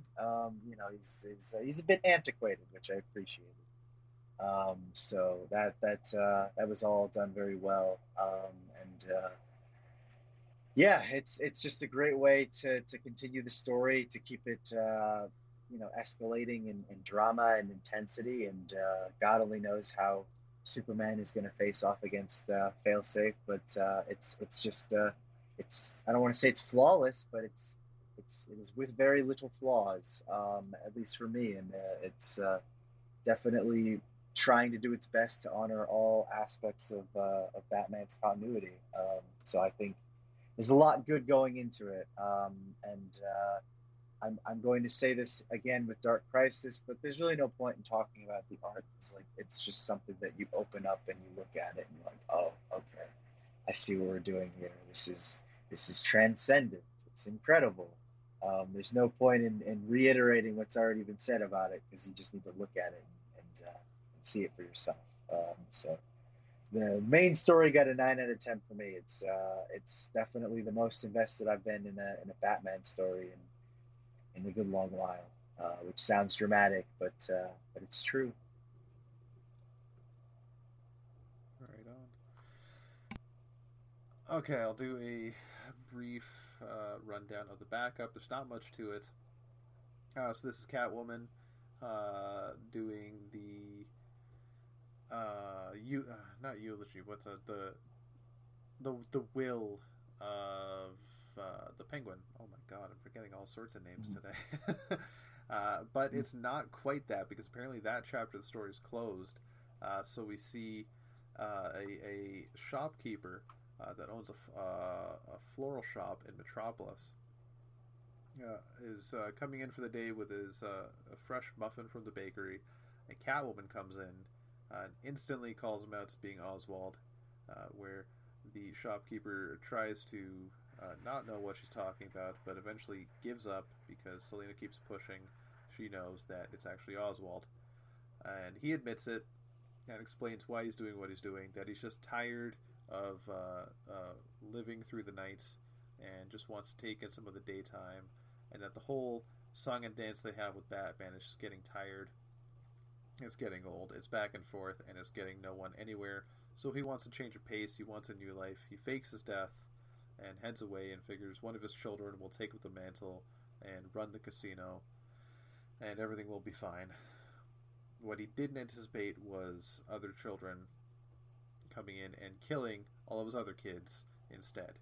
He did not figure that was going to happen, but all he wants now is to be left alone, and he hints that Catwoman should maybe do the same. And after Catwoman leaves, he's reading a newspaper from Gotham and just mutters to himself after reading about how his two children left have taken over the Iceberg Lounge. He says, they're coming for you, the cat and the bat. Make your father proud and destroy them for me, will you? hinting that you can take the Penguin out of Gotham, but you can't take the Gotham out of the Penguin. So Selina stays in Metropolis for one more Good way to night. put that. Yeah. Just to take in the sights and get a little bit of relaxation. But decides eventually it's time to head home. Yeah, maybe there are some cycles she could break too. She just needs to plan and to be a bigger thorn in people's sides. So that's the end of that story. It was an interesting story, interesting backup, ties into the story quite well. At least it did at the beginning, and then branched off into its own little thing. But honestly, for me, for this part, as interesting as it was, felt a little lacking from how the last part ended, because I definitely got the feeling that Selina was going in for a fight, or was going to confront the children, the Cobblepot children, but that never happened. At least that's the feeling I got. So I was expecting something like that. I was not expecting this, which kind of gives me mixed feelings, because I love the unexpected, but I'm also very confused about what this means for the future. So I think it's good for the future regardless, so I'm all for it. So as a whole, I gave the book a 9.25. I think the whole thing was a solid success. I had kind of forgotten about the backup from last month, so I had to kind of remind myself what was going on. And I agree. I do think it should have kind of. I mean, maybe it'll be in the Catwoman book. Who knows? But I do think if this is the end of the story, it should have tied in more with the rest of the Cobblepot children. But hopefully this is another interesting direction for Catwoman, and they can do something with that Catwoman can be more of a thorn in Cobblepot's side. And Cobblepot must have been talking to Two-Face and gotten the number of the best damn plastic surgeon in Gotham City, because oh my god, it's not even remotely similar to who he used to be. Those disgusting razor sharp teeth seem to have been erased, and he looks like your normal average middle-aged overweight businessman, and not the disgusting, grotesque, corpulent Danny DeVito-esque penguin that we all know and love. I love you, Danny, but I always think of you as a penguin, and Frank Reynolds. But yeah, aside from that, solid chapter, nothing too spectacular, but aside from kind of not the greatest ending, it wasn't too terrible, so I gave it an 8 out of 10. Well, the front half of the book sells the shit out of it. So regardless of the backup, I mean, the front half is just that good. I think I know why everybody in Gotham is crazy, though. No one dies for longer than 2 months, and that's gotta be screwing with people. Like, all of the trauma, all of the danger. Why is Batman necessary at all if everybody's just gonna rise from the dead 2 months later? So that's why everybody was fucking crazy. But the story was alright and the art was okay. I'll take it. I gave the whole issue an 8.75 out of 10. Right on. Yeah, when I saw that Penguin wasn't actually dead, I thought, oh, Josh's not going to be happy about this. Nope, I was not happy at all. Come on. I mean, seriously, for one, Penguin's useless. 2, Penguin with blonde hair doesn't make him better. If it means anything, if it makes it better at all, technically, the Penguin is dead, and now he's just a florist in Metropolis. He's changed his identity completely. Oh, good. That'll change everything. Till next year, let's face it. Until next time. Same Penguin time, same Penguin channel. Walk. Okay, so we are going from... let's see. Going from... We're taking the freeway at a... so Penguin's dead. fuck it. Dark Crisis on Infinite is number 4. That was incredible. Yeah. That was so, incredible. Yeah. Take it Oh, away. I mean, I have no words. I'm speechless. I am without speech. It's another Seinfeld reference for you. Yeah, Dark Crisis number 4. Written by Joshua Williamson with art from Daniel Sampier, colors from Alejandro Sanchez, and letters from Tom Napolitano. There is a pulse of dark energy at the edge of the multiverse that has been surging in strange patterns, and the heroes of the DCU are trying to get to the bottom of it. After the attack on Titan's Tower, Alan Scott gives Dick Grayson a pep talk, and then invites him over to a secret cave to discover, that sounded gross, to discover the truth about Deathstroke and the Great Darkness. Hal Jordan, I just, a secret cave, that sounded like suggestive. Oh my god. Alan, no. Think about Molly. Hal Jordan has his reunion with Barry Molly's Allen. why he's thinking that way. Yeah, oh god. I know you just came out of the closet, but come on, man. Dick Grayson's a little young for you. What was it? Hal Jordan has his reunion with Barry Allen, and the two plan to make their way across the JL worlds Pariah is controlling in order to free the rest of the Justice League. And finally, Black Adam makes his pitch to the Legion of Doom in order to do the things the other heroes won't do. Only the Legion of Doom are ambushed by Deathstroke and the Society. Following another dull, uninteresting fight, Luthor gets the upper hand against Deathstroke and is quickly infected with the Great Darkness. This triggers a domino effect, and the world that Green Lantern and Flash are currently on, the Batman-themed world, begins to crumble. In the background of all this, Pariah watches, gleefully excited at the new multiverse that is born from this chaos, a multiverse that seems to have emerged from the dark energy pulse. So Josh Williamson has a new book coming out in October called Dark Ride number 1. That is conveniently coming out the same day that Dark Crisis on Infinite Earths number 5 is coming out, also on October 5th. And I'm imagining myself and others walking into the store, into their LCS, and seeing the two books on the shelves, and they're going, okay, Dark Ride or Dark Crisis? Which one am I going to go with? Because they both have dark in the title. But if I had to choose, which one am I going to choose?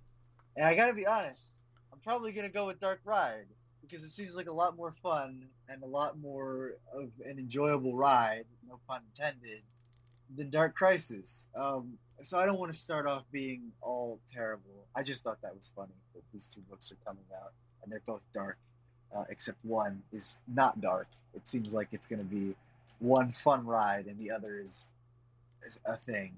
But I don't want to start off all negative. I mean that sounds I good and all, but just wait till like issue 4 comes out and it gets retitled to Dark Ride on Infinite Roads. If I do that, I'm burning my copies. That would be such a bullshit move. No, I don't want to start all negative because it's very easy to do that. So I wrote a list of positives just to kind of get us on a good track to start. So Alan Scott and Dick Grayson have a great scene together. I don't think I've ever seen this pairing in any other book that I can think of, and they have a really great conversation that I thought to be very genuine and very sweet. Hal and Barry always have great chemistry together, and it was really nice seeing them here again as well. I thought that was done well. I can appreciate the callbacks to previous continuity, JSA and Limbo, and when Alan Scott said we'll probably be in Limbo again, that was another. I surprised that Alan Scott didn't turn and say fuck you to DC editorial, because that felt like some serious meta commentary of like, JSA has been in Limbo, and they probably will be again when they put us on the shelves, as they are wont to do. Luthor's possession by Perpetua, another decent callback, and the more beset issue of Swamp Thing, which is an incredible issue. I would encourage everyone to track it down if you haven't read it already. That was also a nice flashback. Seeing Alan considered as a magic hero is always cool, especially considering we just talked about that last weekend on our Day of Judgment review, so that was a weird coincidence. And then Daniel Sempier. Enough said. Like, the guy's just incredible. It's just look at the book. It speaks for itself.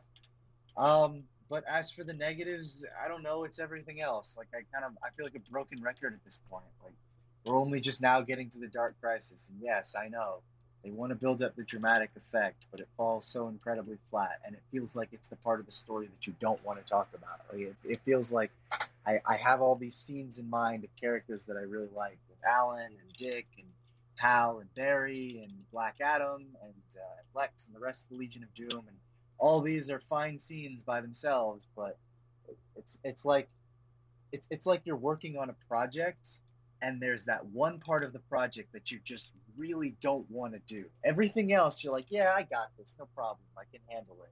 But it's like that one last piece that wraps it all together, that ties it all into a neat little bow that you're like, I don't really want to do that shit. That seems hard and annoying.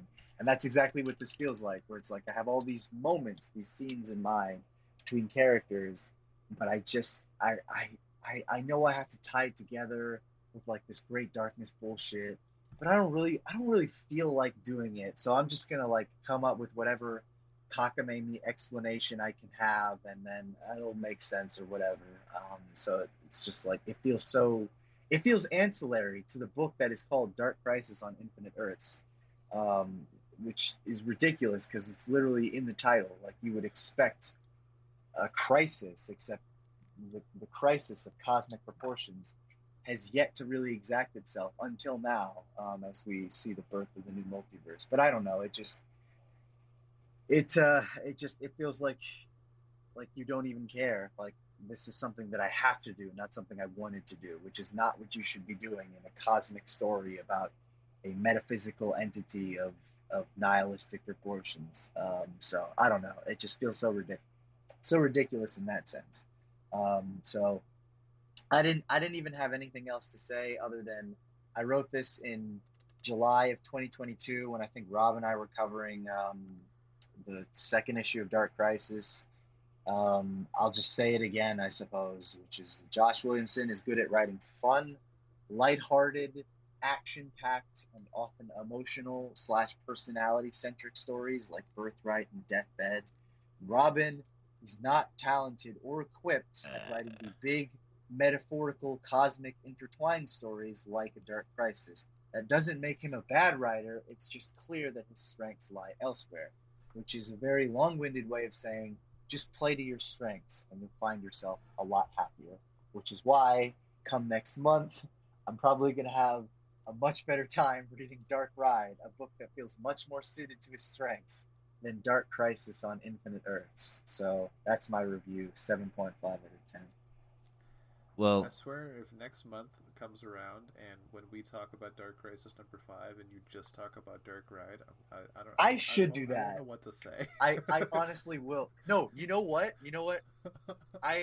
Please forget this. Like, please forget everything you just said, because I'm gonna ruin it here. But you know what would have been a great prank if I had done just that. It's like if I'm covering Dark Crisis next month and I just give a review of Dark Ride, and you guys are like, "What the fuck? What? This isn't what happened. Did we read the that same ain't book?" the book I And I'm read. like, yeah, and it's like, no, what are you talking about? This is the book that I read. This is the dark themed book from Williamson that I picked up for my LCS. I don't know what you guys are talking about. That would have been such a great prank. But I feel like you guys are gonna remember it, so it's not gonna work. But if you forget it, I mean, I won't. oh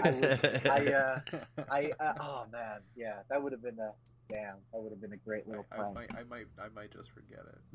I Ah, have a lot of damn, stuff going yeah. on between now and then. I'm hoping, Rob, you have such a great time at your wedding that everything from this past just like fuzzy. 2 weeks just disappears from your mind, so I can pull that little practical joke on you and have a good I time. can tell you that not only will I have a good time at my wedding, but if my friends have a say in what I do, that is almost a guarantee that the last 2 weeks will be man. a blur. Oh man, With how but much I'm gonna drinking keep this that in will be my forced upon me. man, I'm gonna keep this in my back pocket, and hopefully I don't forget it, because that'll be a hell of a prank.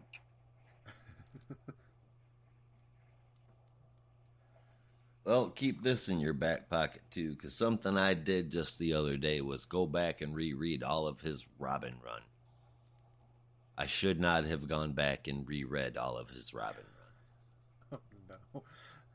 Oh god. I mean, I loved it.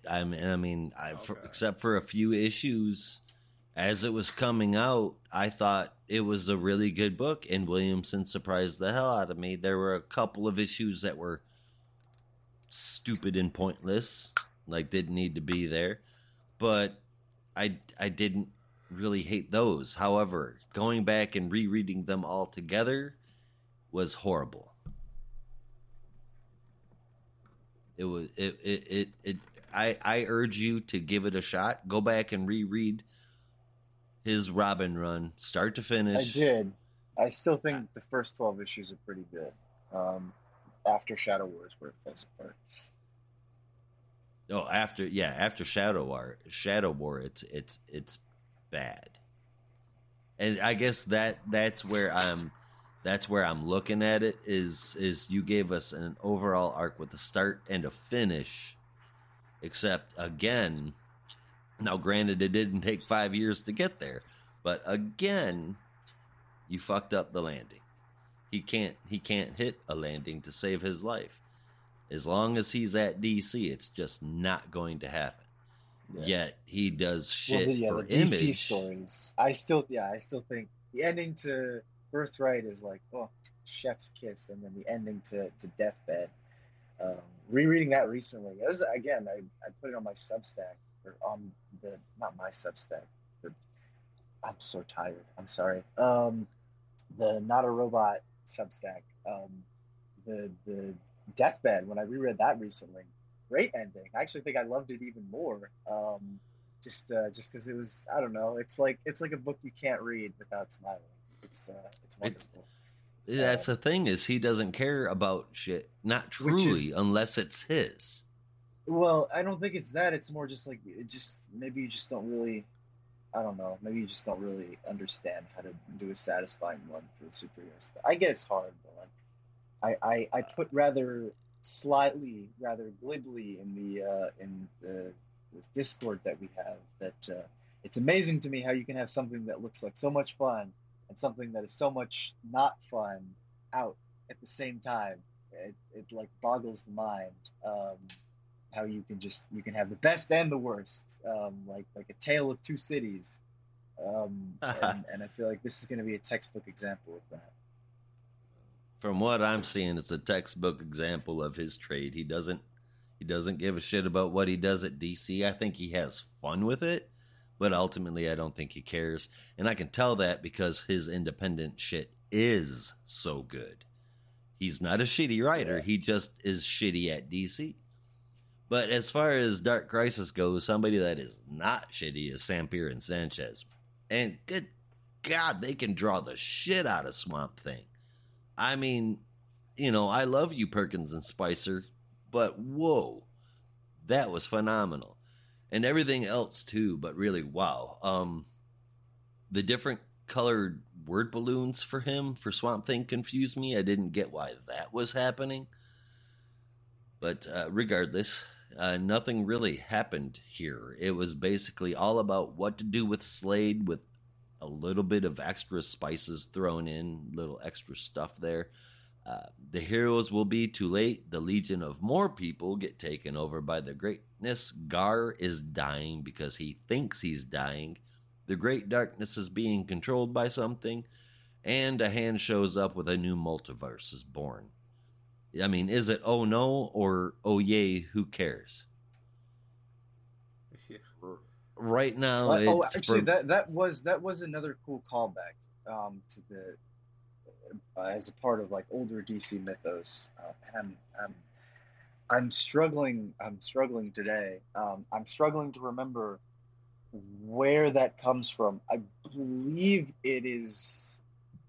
Oh God, I believe it's JLA Avengers where Krona sees for like a brief moment the hand that I think creates the universe, and then that is what creates the multiverse because of his hubris and his desire to know what created everything.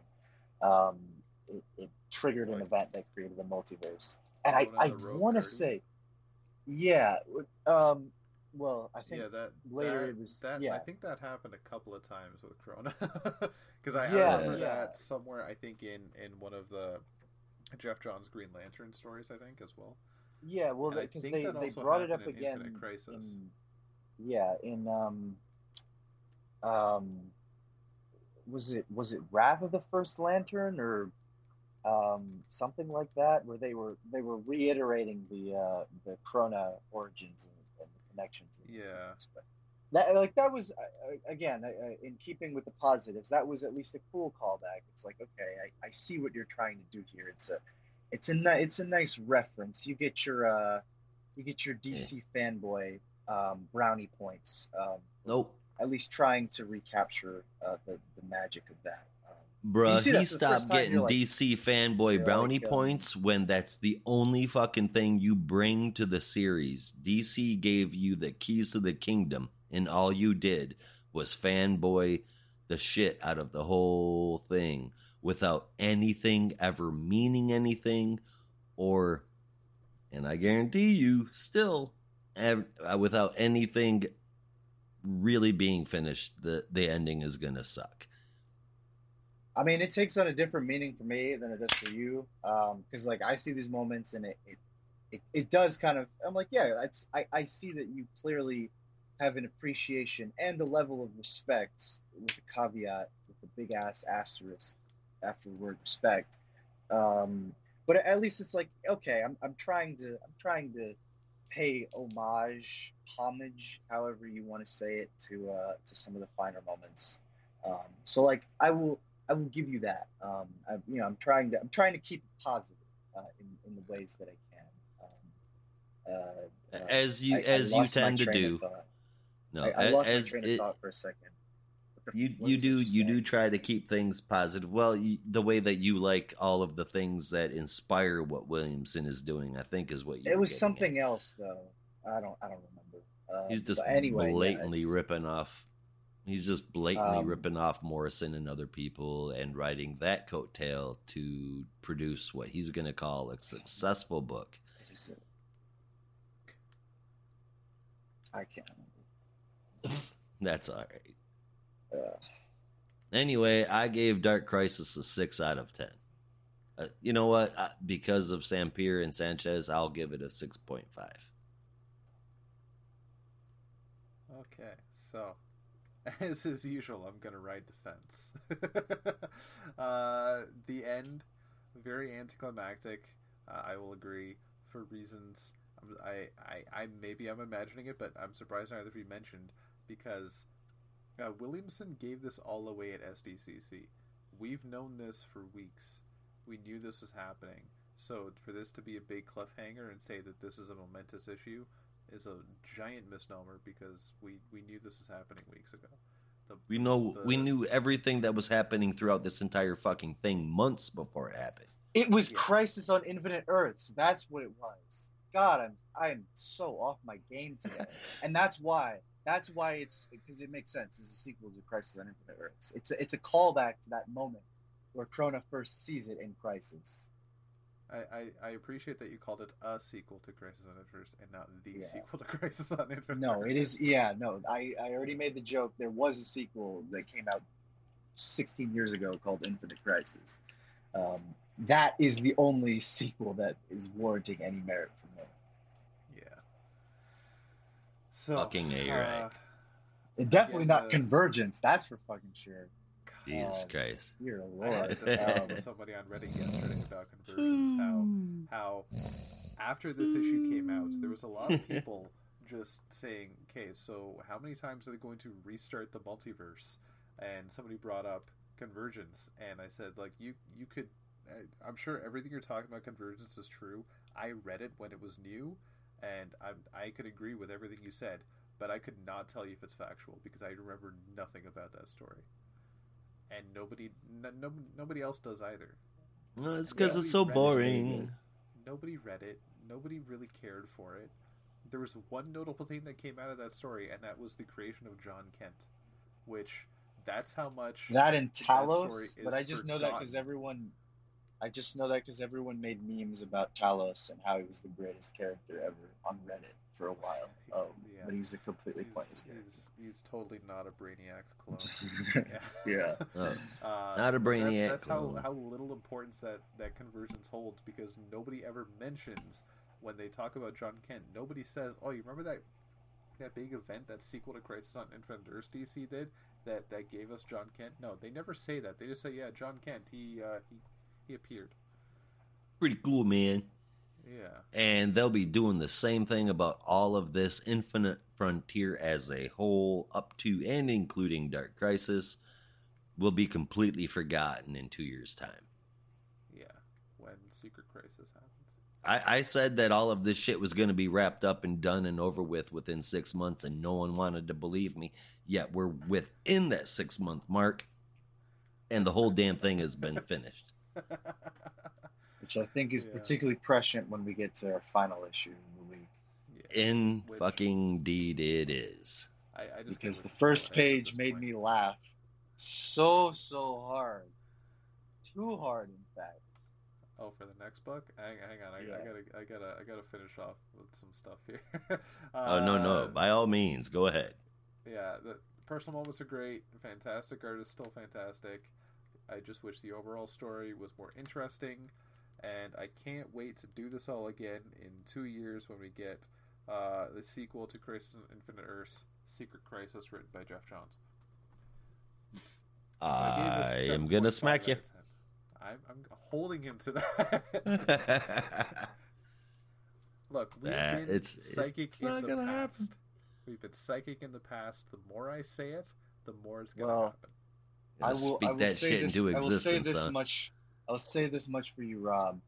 Yeah. Never did I or about a million other people think we were ever going to get a reprint of JLA Avengers, but through the magic of Marie Javins and immense levels of collaboration with people at Marvel, they produced copies that exist and are in the world, like now. And everyone said it'll never be done. It can never be done again. I mean, mind you, a lot of it was in benefit of George Perez, but still, they didn't have to do that, but they did it. So crazier things could happen.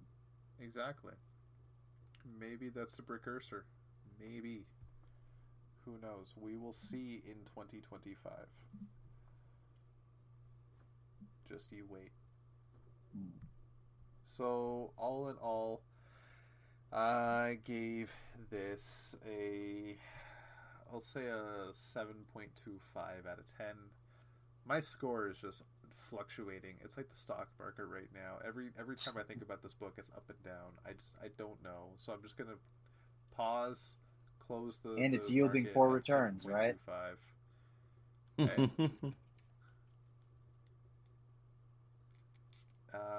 Yeah. Oh, yeah. I forgot. That's another thing I wanted to bring up. So, speaking of personal moments, I wasn't here when you guys talked about the end of Swamp Thing with number 16, and I wanted to ask that because if I remember right, prior to season 2, when we were still in season 1, and when he announced it, Ram V promised info on what happened to Alec Holland.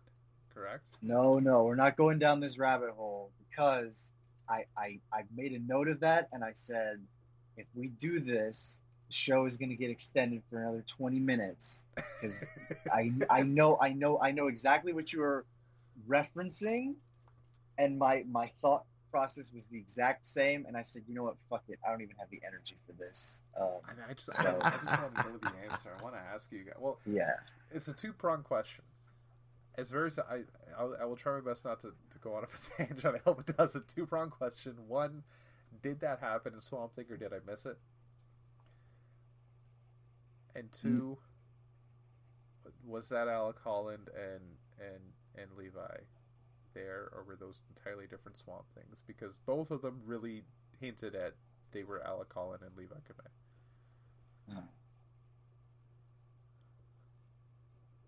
You're talking about in this issue? Yeah. I mean, I guess maybe that would explain the different colored bubbles, but I mean, that's not. But again, that's a whole other topic of discussion, and I don't think we need to go there. I'm Tell curious I'm telling you. how. We won't get into it now, but I'm very curious how I it's a will. I topic of will. discussion. How Because about it's just this? How about I give it's you? so simple. How about I Do give you you? think it's Alec Yeah. Holland Levi, or do you not think it's Alec Holland? Just No, yes or it no? is Alec Holland because it's based on Okay. the exact same model that we had at the end of JLD. But I will give you the long story short version, which Okay. is the exact same explanation that we used to explain how the fuck the core were all back, which is I don't know, they just are. So that's about the best Okay. definition I can give you right now without Okay. going into an immense and frankly frustrating amount of detail on how this could even be possible. Okay. So It's the other easy answer to my first question is that we just didn't get into Alec Holland in season 2 of yeah, Swoop. no, Correct. no. Okay. So I Because didn't yeah, miss it because I if thought you maybe I remember missed it correctly somehow. from season one, yeah, if you remember correctly from season one, Alec had made his peace, was a part of the Green now, and had walked off into essentially the sunset, passing the mantle on to Levi. But again, Well, except now. let's not go there. Yeah, let's not go there because this is another one of those. How did that happen? Don't worry about it. Josh Don't even think Williamson about just decided he was it. going Don't to do even it. Fan exactly. So service. Look what I did. Isn't that cool? let's move on. Yeah, let's move on. Okay. Yeah, Yes. or else I'll We will start move going, on ah. now. Okay. So, yeah. Fuck it. I'll close it a 7 because that just brought the score down. So 7 Yeah. out of 10. The art brought it up. Otherwise, I'd be closer to Josh's score. So that's me. So we're going to go from one crisis, supposed crisis, to something that's more of a crisis because this is barely a crisis, and that's Flashpoint Beyond number 5. It's a crisis on my Uh, wallet, I'll tell you that much. I can't Heard wait. that. I can't wait That's why I'm, to you talk about compared it to the this. stock market, and I have to tell I have to tell the rest of my investors that I will, for the foreseeable future, be withdrawing all of my stock options in Dark Crisis, and will be purchasing all of the stocks in Dark Ride instead, because I feel that they will yield more positive emotional returns for the foreseeable future. That's hilarious. All right, Flashpoint Beyond number 5. You guys know how great of a book this is going to be, so let's just get on with it. Written by Jeff Johns, Tim Sheridan, and Jeremy Adams. That's right, 3 people are writing this together. Art from Zermanico and Mikael Yanin. Colors Romulo Fajardo Jr. and Jordi Belair. Rob Lee on letters, and a pretty cool cover from Mitch Gerads. So, this starts out 2 days after Dark Crisis. I guess that is supposed to say the end of Dark Crisis. Not really sure. I can't. It's so it's Mr. just so funny Terrific. to me. Oh my god, dude. How is that? How is that not funny? Because I mean, first of all, I read the previews back to back, but Infuriating. it was even more funny reading Dark Crisis and then immediately reading this because you're like, oh shit, I guess things are heating up in Dark Crisis, and then you read this and like, nah, it's over. 2 days later, everything's back to normal. Fuck you. It's Yep. just, it's so funny. Meanwhile, it's so funny. Yeah. next on Fox. Mr. It's Terrific it's like yeah, it's like watching, I don't know, what's like a very dramatic show. It's like watching Lost and you're like, damn, what's gonna happen next? And then the next episode of Lost is just the end. Yep, that's It's just exactly what's over. up. Except that's All right. been the case of Dark Crisis for the whole time. Anyway, Mr. Terrific and Dr. Baxter are on TV trading jabs at each other while trying to explain everything that has happened and what an omniverse, metaverse, and multiverse is, how everything's related, etc. Meanwhile, oh, you guys are gonna love this. Ra's al Ghul proposes a drink with Batman, who's sitting in his window. He says, "To your miraculous return, Bruce, and to mine," as if anyone doubted it. Are you fucking serious? I mean, you're gonna put it you're gonna Yeah, put it I right into the dialogue that we should know better. I see that the writing team must have read The Resurrection of Ra's al Ghul from 2008. Um, though probably you read the Cliff's Notes version of it, because if you remember correctly from that story, Raish had also had his body similarly evaporated. I didn't say that right. Um, and had to essentially reconstitute a body and was trying to possess Damien's body instead. But that was a process that took a long ass fucking time. How long did this take? Was it like 2 days? He was just like, oh nah.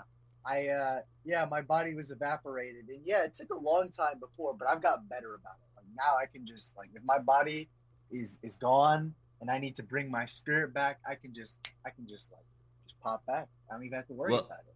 My all spirit right. can walk into the Lazarus pits and then just emerge as a flesh and blood being. And I I mean, assume honestly, it's who something like knows? that. Has he been there 12 Um, hours? Has he been there 12 months? Williamson doesn't know when Shadow War happened. He's got no idea when his own event took place. So who knows how long Ra's al Ghul has been dead? Well, not dead, because, Spirit, Lazarus. Oh Because man, of does that mean we're gonna bullshit. get the resurrection of Ra's al Ghul Part 2 Electric Boogaloo? I know people hate that story, Exactly. but I actually love We it. we just got that. So he spoils that Dr. Batman was killed by Darkseid's Omega beams. Ra's, that is, spoils that Dr. Batman was killed by Darkseid's Omega beams in Dark Crisis, mind you. He gives Bruce the ashes. No, that was in JLI. JLA, whatever. In any case, he gives Bruce the ashes. He has an insider on the Justice Incarnate, and knows how to save his dad. The rest of it is Dr. Batman fighting Martha Joker, and she sets a machine to make sure that they both die, but Bruce lives. The enemies working together. Then back to Bruce, who is trying to save his dad by messing with the time stream, and Rip Hunter shows up. Oh, and Johns finally names a Joker. Finally. But in this universe, and it matters nothing because it doesn't mean that that's the Joker's name in our universe necessarily at all, or in any other universe. But in case you're wondering, his name is Jack Oswald White. And really, you couldn't even fucking come up with 3 names that couldn't be stolen from another fucking Batman villain? Jesus Christ. Jack Napier, Oswald Cobblepot, White Knight. Give it a rest, Jeff. Give it a rest. No, he's just a big fan of the White Stripes. Come on, man. Oh, is that what it is? Yeah. Is Jack White Yeah. is now I really want to look up if Jack White's middle name is Oswald. No. By the way, I don't just think it is, side but- note, Jack White's new album is awesome. Anyway, great art in Flashpoint Beyond number 5. Fuck the rest of this book. What tiny little bit of Dark Crisis that we don't know got lost by releasing this book out of order. Great art, dumb story, dumb execution, and all of Flashpoint Beyond is a giant waste of time. And that's with what, 1 or 2 issues left to go? One. Yeah, there's absolutely nothing that they could land in one more issue. This is Jeff Johns getting me excited about something, and then slowly, issue by issue, showing me how he's going to let me down. Thank you very much, Jeff Johns, Tim Sheridan, and Jeremy Adams for your collaborated effort in earning a 5.25 out of 10. I gave this one an 8.25 out of 10. I actually had a lot of fun with it. And something that I suspected, but I don't think it really hit until this issue. This man Jeff, because we're on a personal level. This man Jeff really was like, I want to do a sequel to Flashpoint. You know what I really want to do a sequel to is Doomsday Clock, because that's really what this is. Like, make no mistake, it may deceive you, it may trick you with its flashy looks and its flashy cover, but in actuality, this book literally is just a direct sequel to Doomsday Clock, which I imagine is going to feed directly into JSA coming later this year. Oh, I'm very But no, curious. Does Jeff Johns have his hands on that title? yeah, he's writing it. On JSA, he's writing that title? Yeah. God damn it. Yeah. All right, Which go is ahead. it's funny because it's the third time that he's doing it. You would have thought at this point they would have let someone else write the JSA, but I don't know. I think he made a contract, a blood contract that basically dictates that no one else can write the JSA but him for now until eternity. And I mean, assume, maybe. much like the JSA themselves, he will never die and will continue to write them for eternity. But no, honestly, I don't know. I didn't really have a ton of problems with it, aside from the fact that the Dark Crisis thing made me laugh, because it just entirely invalidates that story and removes any and all stakes. And yes, we don't know what the finer details of the story are, but it's kind of just like, if you felt any kind of tension, all that tension feels deflated by the fact that everything is seemingly back to normal after the end of Dark Crisis. Which but, we said would happen here. It will be just like nothing happened at all. Yeah, I mean, maybe there are some repercussions that we're yet to see. I hope that's the case, but for all intents and purposes, they're kind of just like the Justice League is back. Which I think the most damning thing is the picture of the Justice League that they show is the exact same one that we saw right before Justice League 75. It's not even a new one. It's not like, oh, in the events of, Dark Crisis, in the aftermath, a new version emerged, and that one was led by the younger heroes, which I think is what a lot of us were expecting. But ultimately, that seems to not be the case. But again, maybe at least maybe hoping for. I was hoping for that. Yeah. But should have known better than to expect it. Most of it I thought was pretty good. Like the stuff with Thomas and Martha, I thought was pretty solid. And I had kind of been ragging on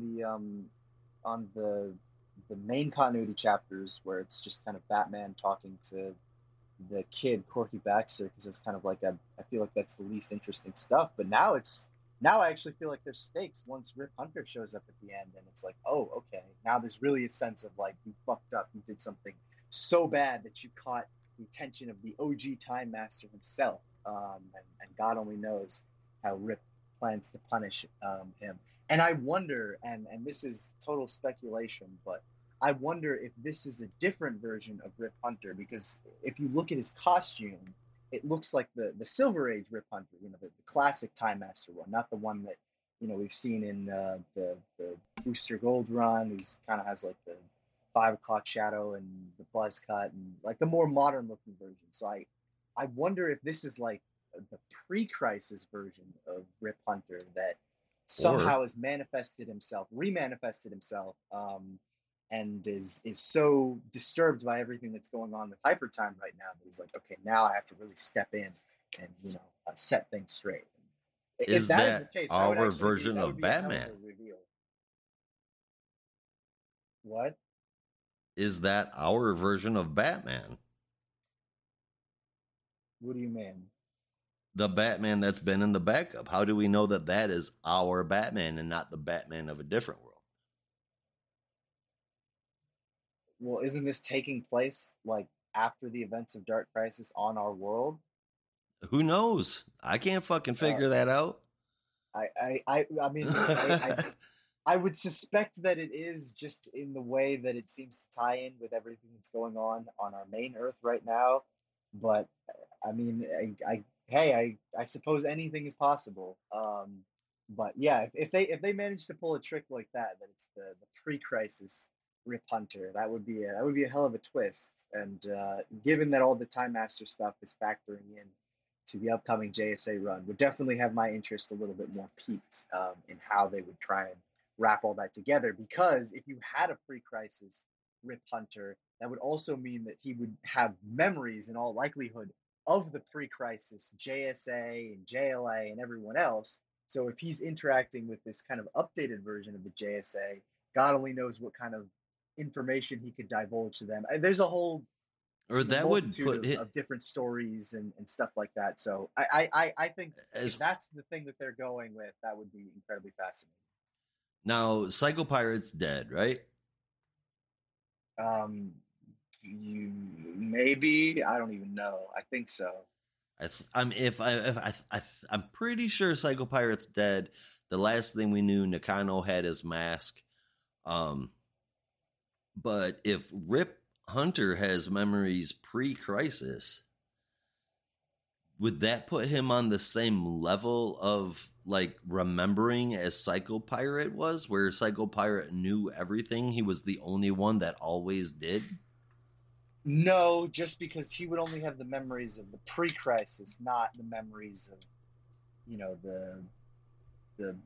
the continuity in between, say, Crisis on Infinite Earths and Zero Hour, or Zero Hour and Infinite Crisis, or Infinite Crisis to Ultimate Flashpoint. He would just have the memories of a very specific moment in DC's history, but that's still, you know, a hell of a thing, given that no other character seems to remember that aside from Psycho Pirate. So I don't know. It's total speculation, and I think it could be a really cool idea if they went with that. If, you know, this idea that like it's the original Rip Hunter, plus you could do a little bit of like a strange meetup where the new version of Rip Hunter meets with the pre-Crisis version of Rip Hunter. And again, I don't want to go down the rabbit hole, but there's a ton of story potential there. So the last like couple pages actually had me really excited for what they could do with the Time Masters.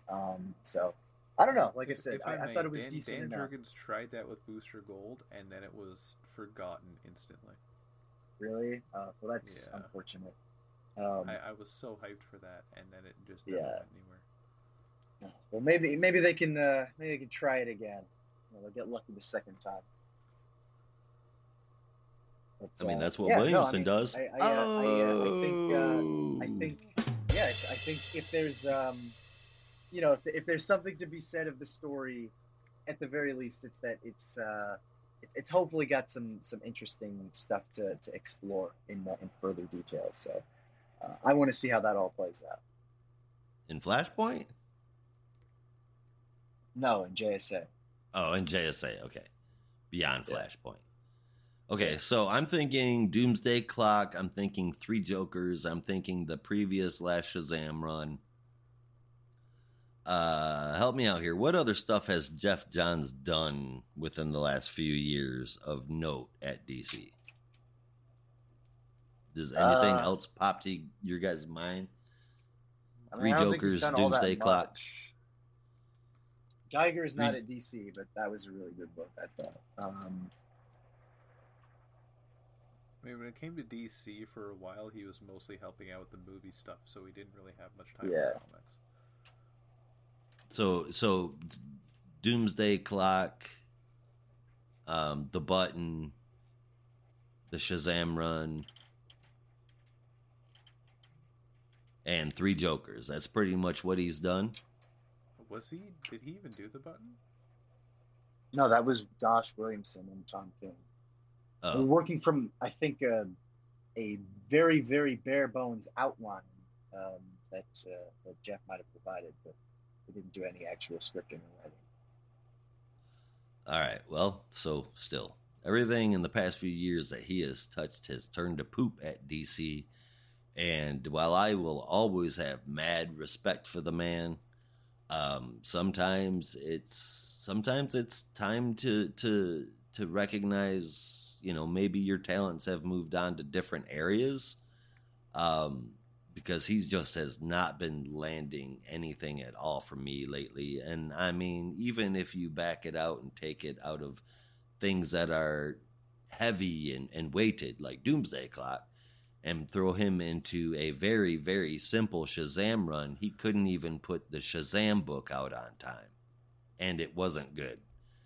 So I think maybe Jeff Johns, maybe Geiger, it was just taking up all of his time. Who knows? But he just has not impressed me, and it kind of bums me out to know that he's taking the reins on the JSA book. I much rather would have seen Jeremy Adams do it, not Tim Sheridan after that Crisis on Earth 3 shit. But Jeremy Adams, I would have been okay with. Anyway, I'm done shitting on people. Does anybody want to go over the nice side of the show? Well, I haven't even talked about Flashpoint yet. Oh shit, that's right. Yeah. Okay. Well, we're not getting nice yet, or well, maybe we are. No, no.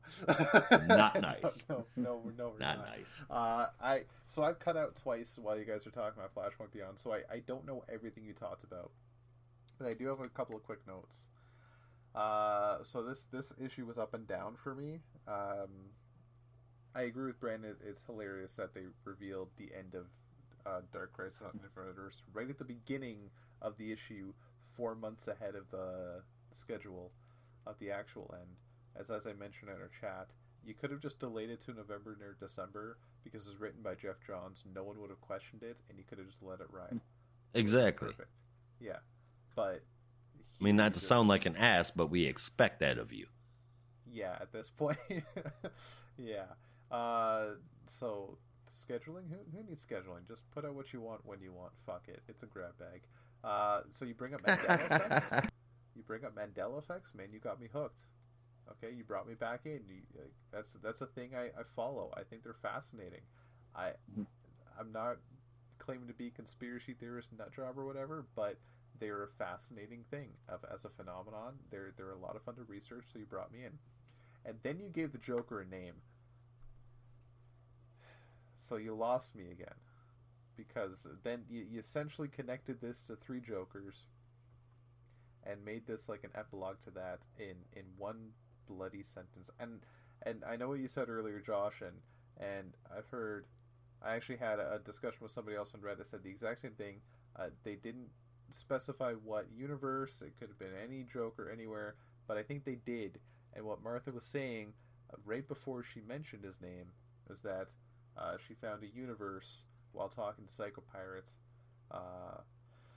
where Bruce became Batman instead of him, essentially referencing the Bruce that Thomas has interacted with, which is the Earth we know, with the Joker that took place in 3 Jokers, while Jeff Johns always stated it's not continuity until somebody wants to bring it in.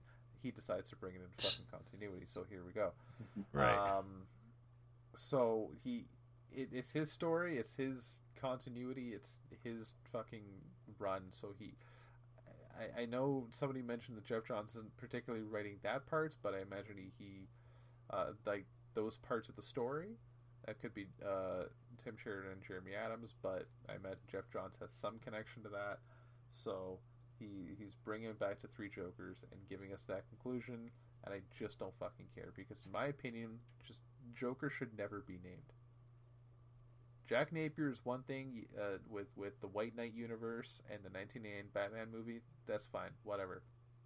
He gave him an origin to that. Okay, because White Knight, it worked really well. It was really interesting. 1989, that's they did their own thing. That's their thing. That's it. Joker is a much better character with the mystery of no origin. You don't know where he comes from. He's just laughing and killing people for no goddamn reason. And it's Agreed. Scott Snyder actually that made me realize that is a much better character like that when he's creepy and possibly mystical in nature. Who knows? But then you bring up time not travel. a primordial entity that may have been like 500 years old. That was kind of cool. No, that's too My far. opinion. But something dark and mysterious that may or may not be a monster that sleeps under your bed at night and you just don't know it's there, but you'll never find it. That kind of like Cthulhu, but not everlasting and ancient. You know, just Yeah. like one of those dark creatures from myth that is just always there, but not there at the same. You know what I mean? It's like that. Yeah. Yeah, so then you bring up time travel, and I love time traveling stories, and that's eventually somehow that's what this became. It's a time traveling story. So he brought me back there, and at the end of writing down the notes, I figure it's crazy how much was fit into this issue, but it didn't feel bogged down with information. There was so much going on here. There was so many like callbacks and hints and tidbits and references and story plot, and it was heavy, but it didn't feel heavy. It was really, really interesting how that worked out, because at the end of the day, I didn't hate the issue. I gave it an 8.5 out of 10. I'm really just just mad about the Joker name. That's all I'm really upset about. Yeah. But that's Did you that's did you hear inconsequential. did you hear the last part where we were kind of talking about the Rip Hunter at the end, or I don't know if you were Yeah, cut out at about that point. the costume. Yeah, Yes, I think I mentioned Booster Gold, and then I cut yeah, out. okay. Yeah, so that would be interesting, but I'll hold off till we get to the last issue and see just what's going on there, because that is an interesting Yeah. theory. You make a point about that. That does look like his classic costume, so that's going to be interesting. I don't know. I hope for more from this book. I hope this ends well, because if we're going to get some kind of crisis book ending well this year, I hope it's this, because there's no hope for any other. Yes, that would be better. Would be Yeah. ideal. That's it. Let's Yeah. put all of our eggs in Jeff Johns' basket. I mean, if you had to pick between Jeff Johns and Joshua Williamson, That feels like a pretty easy choice. yeah, I mean, And I'm actually pretty nice to him most of the time, because again, there are other books of his that I greatly enjoy. But, see, yeah. that could apply to either one of the people we are talking about. if we're talking track record, then I think the answer is definitely more obvious. I'm not talking recent track record couple of overall. Yeah, Jeff Johns. Like I said, I'll never stop. You got to give the man the respect he deserves. Yeah. The only one of those two writers gave me a run of a character I enjoy that is everlasting and solid. Yeah. And let's face it, Flash was horrible. So. Yeah. I mean, yeah, it wasn't horrible, but it sucked. So. It Okay. was not. It was not exceptional. Yes, it was not exceptional. It had no endings. Okay, enough about that. I will go off. Or transitions. So, more transitions. More horrible transitions. So 8.5 out of 10. Flash won't be on number 5. Speaking of numbers, let's get into our top 3. Shall we? Hey, I like it. Yeah. So, I thought we were going to do some Brandon. mathematics when we talk about numbers.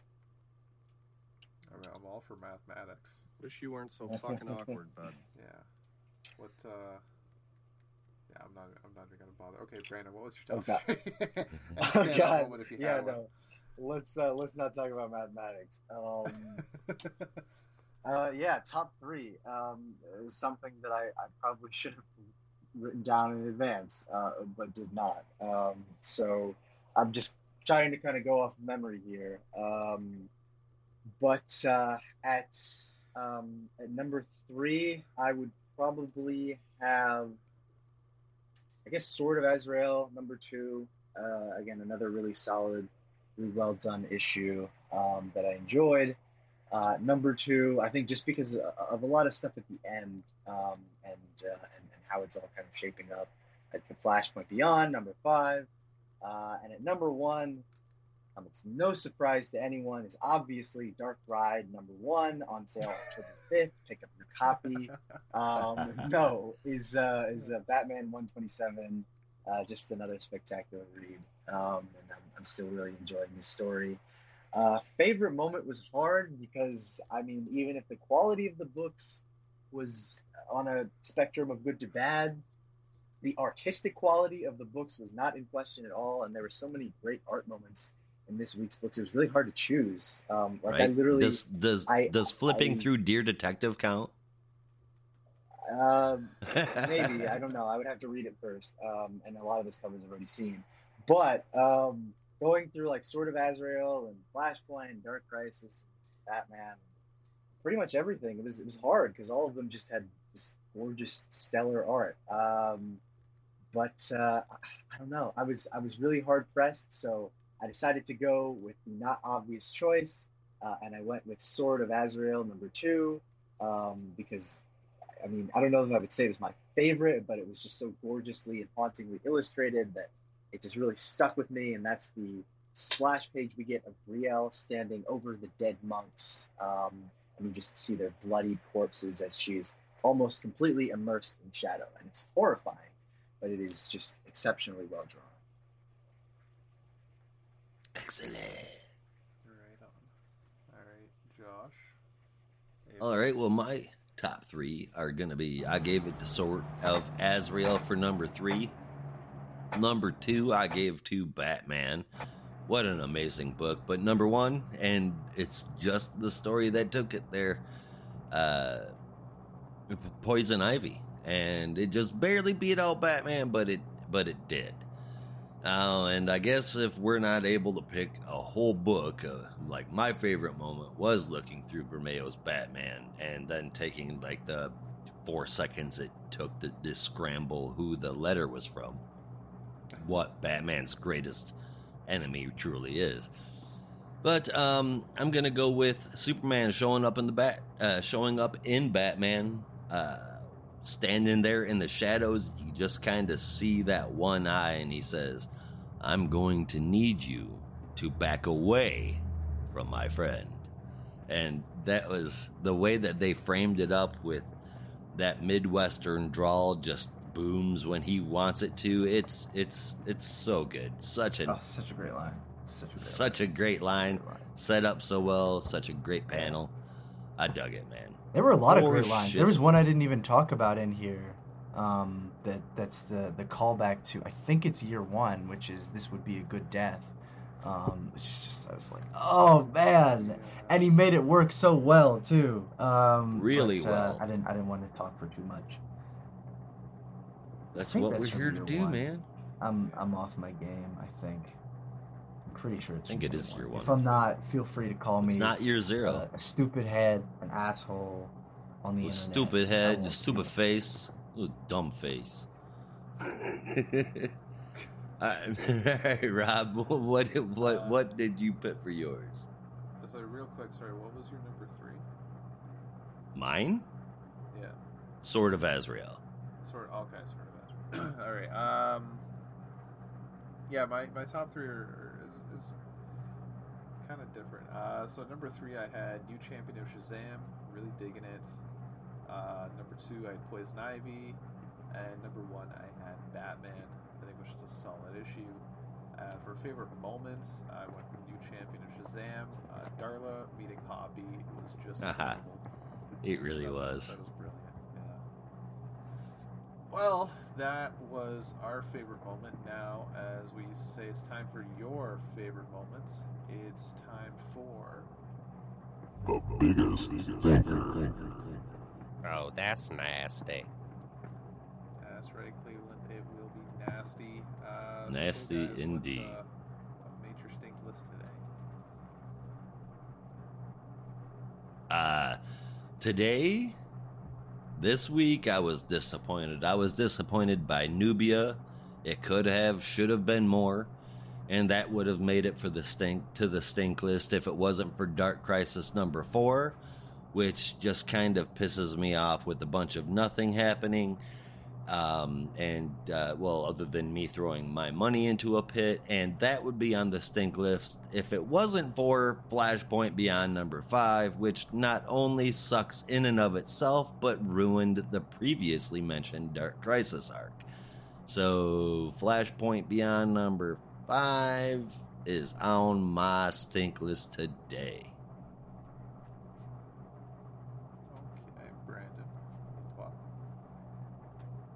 I'm probably gonna have to take some Pepto-Bismol this week. I don't know. I didn't have any stinkers, honestly.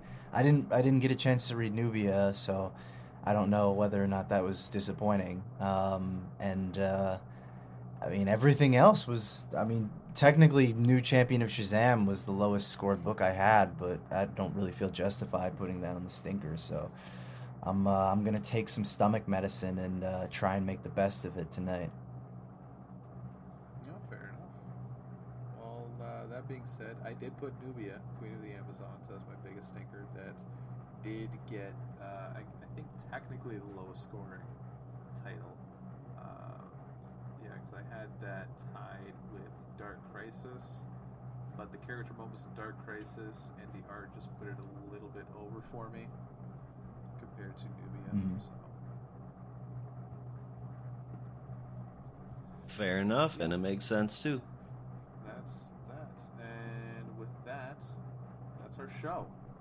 So remember, you can help support us by going to buymeacoffee.com/NAR podcast for just $1 a month. Get your name shout out on the podcast of your choice, access to all of our material, and more.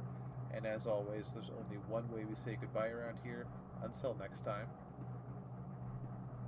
Be good to each other. And don't be a robot.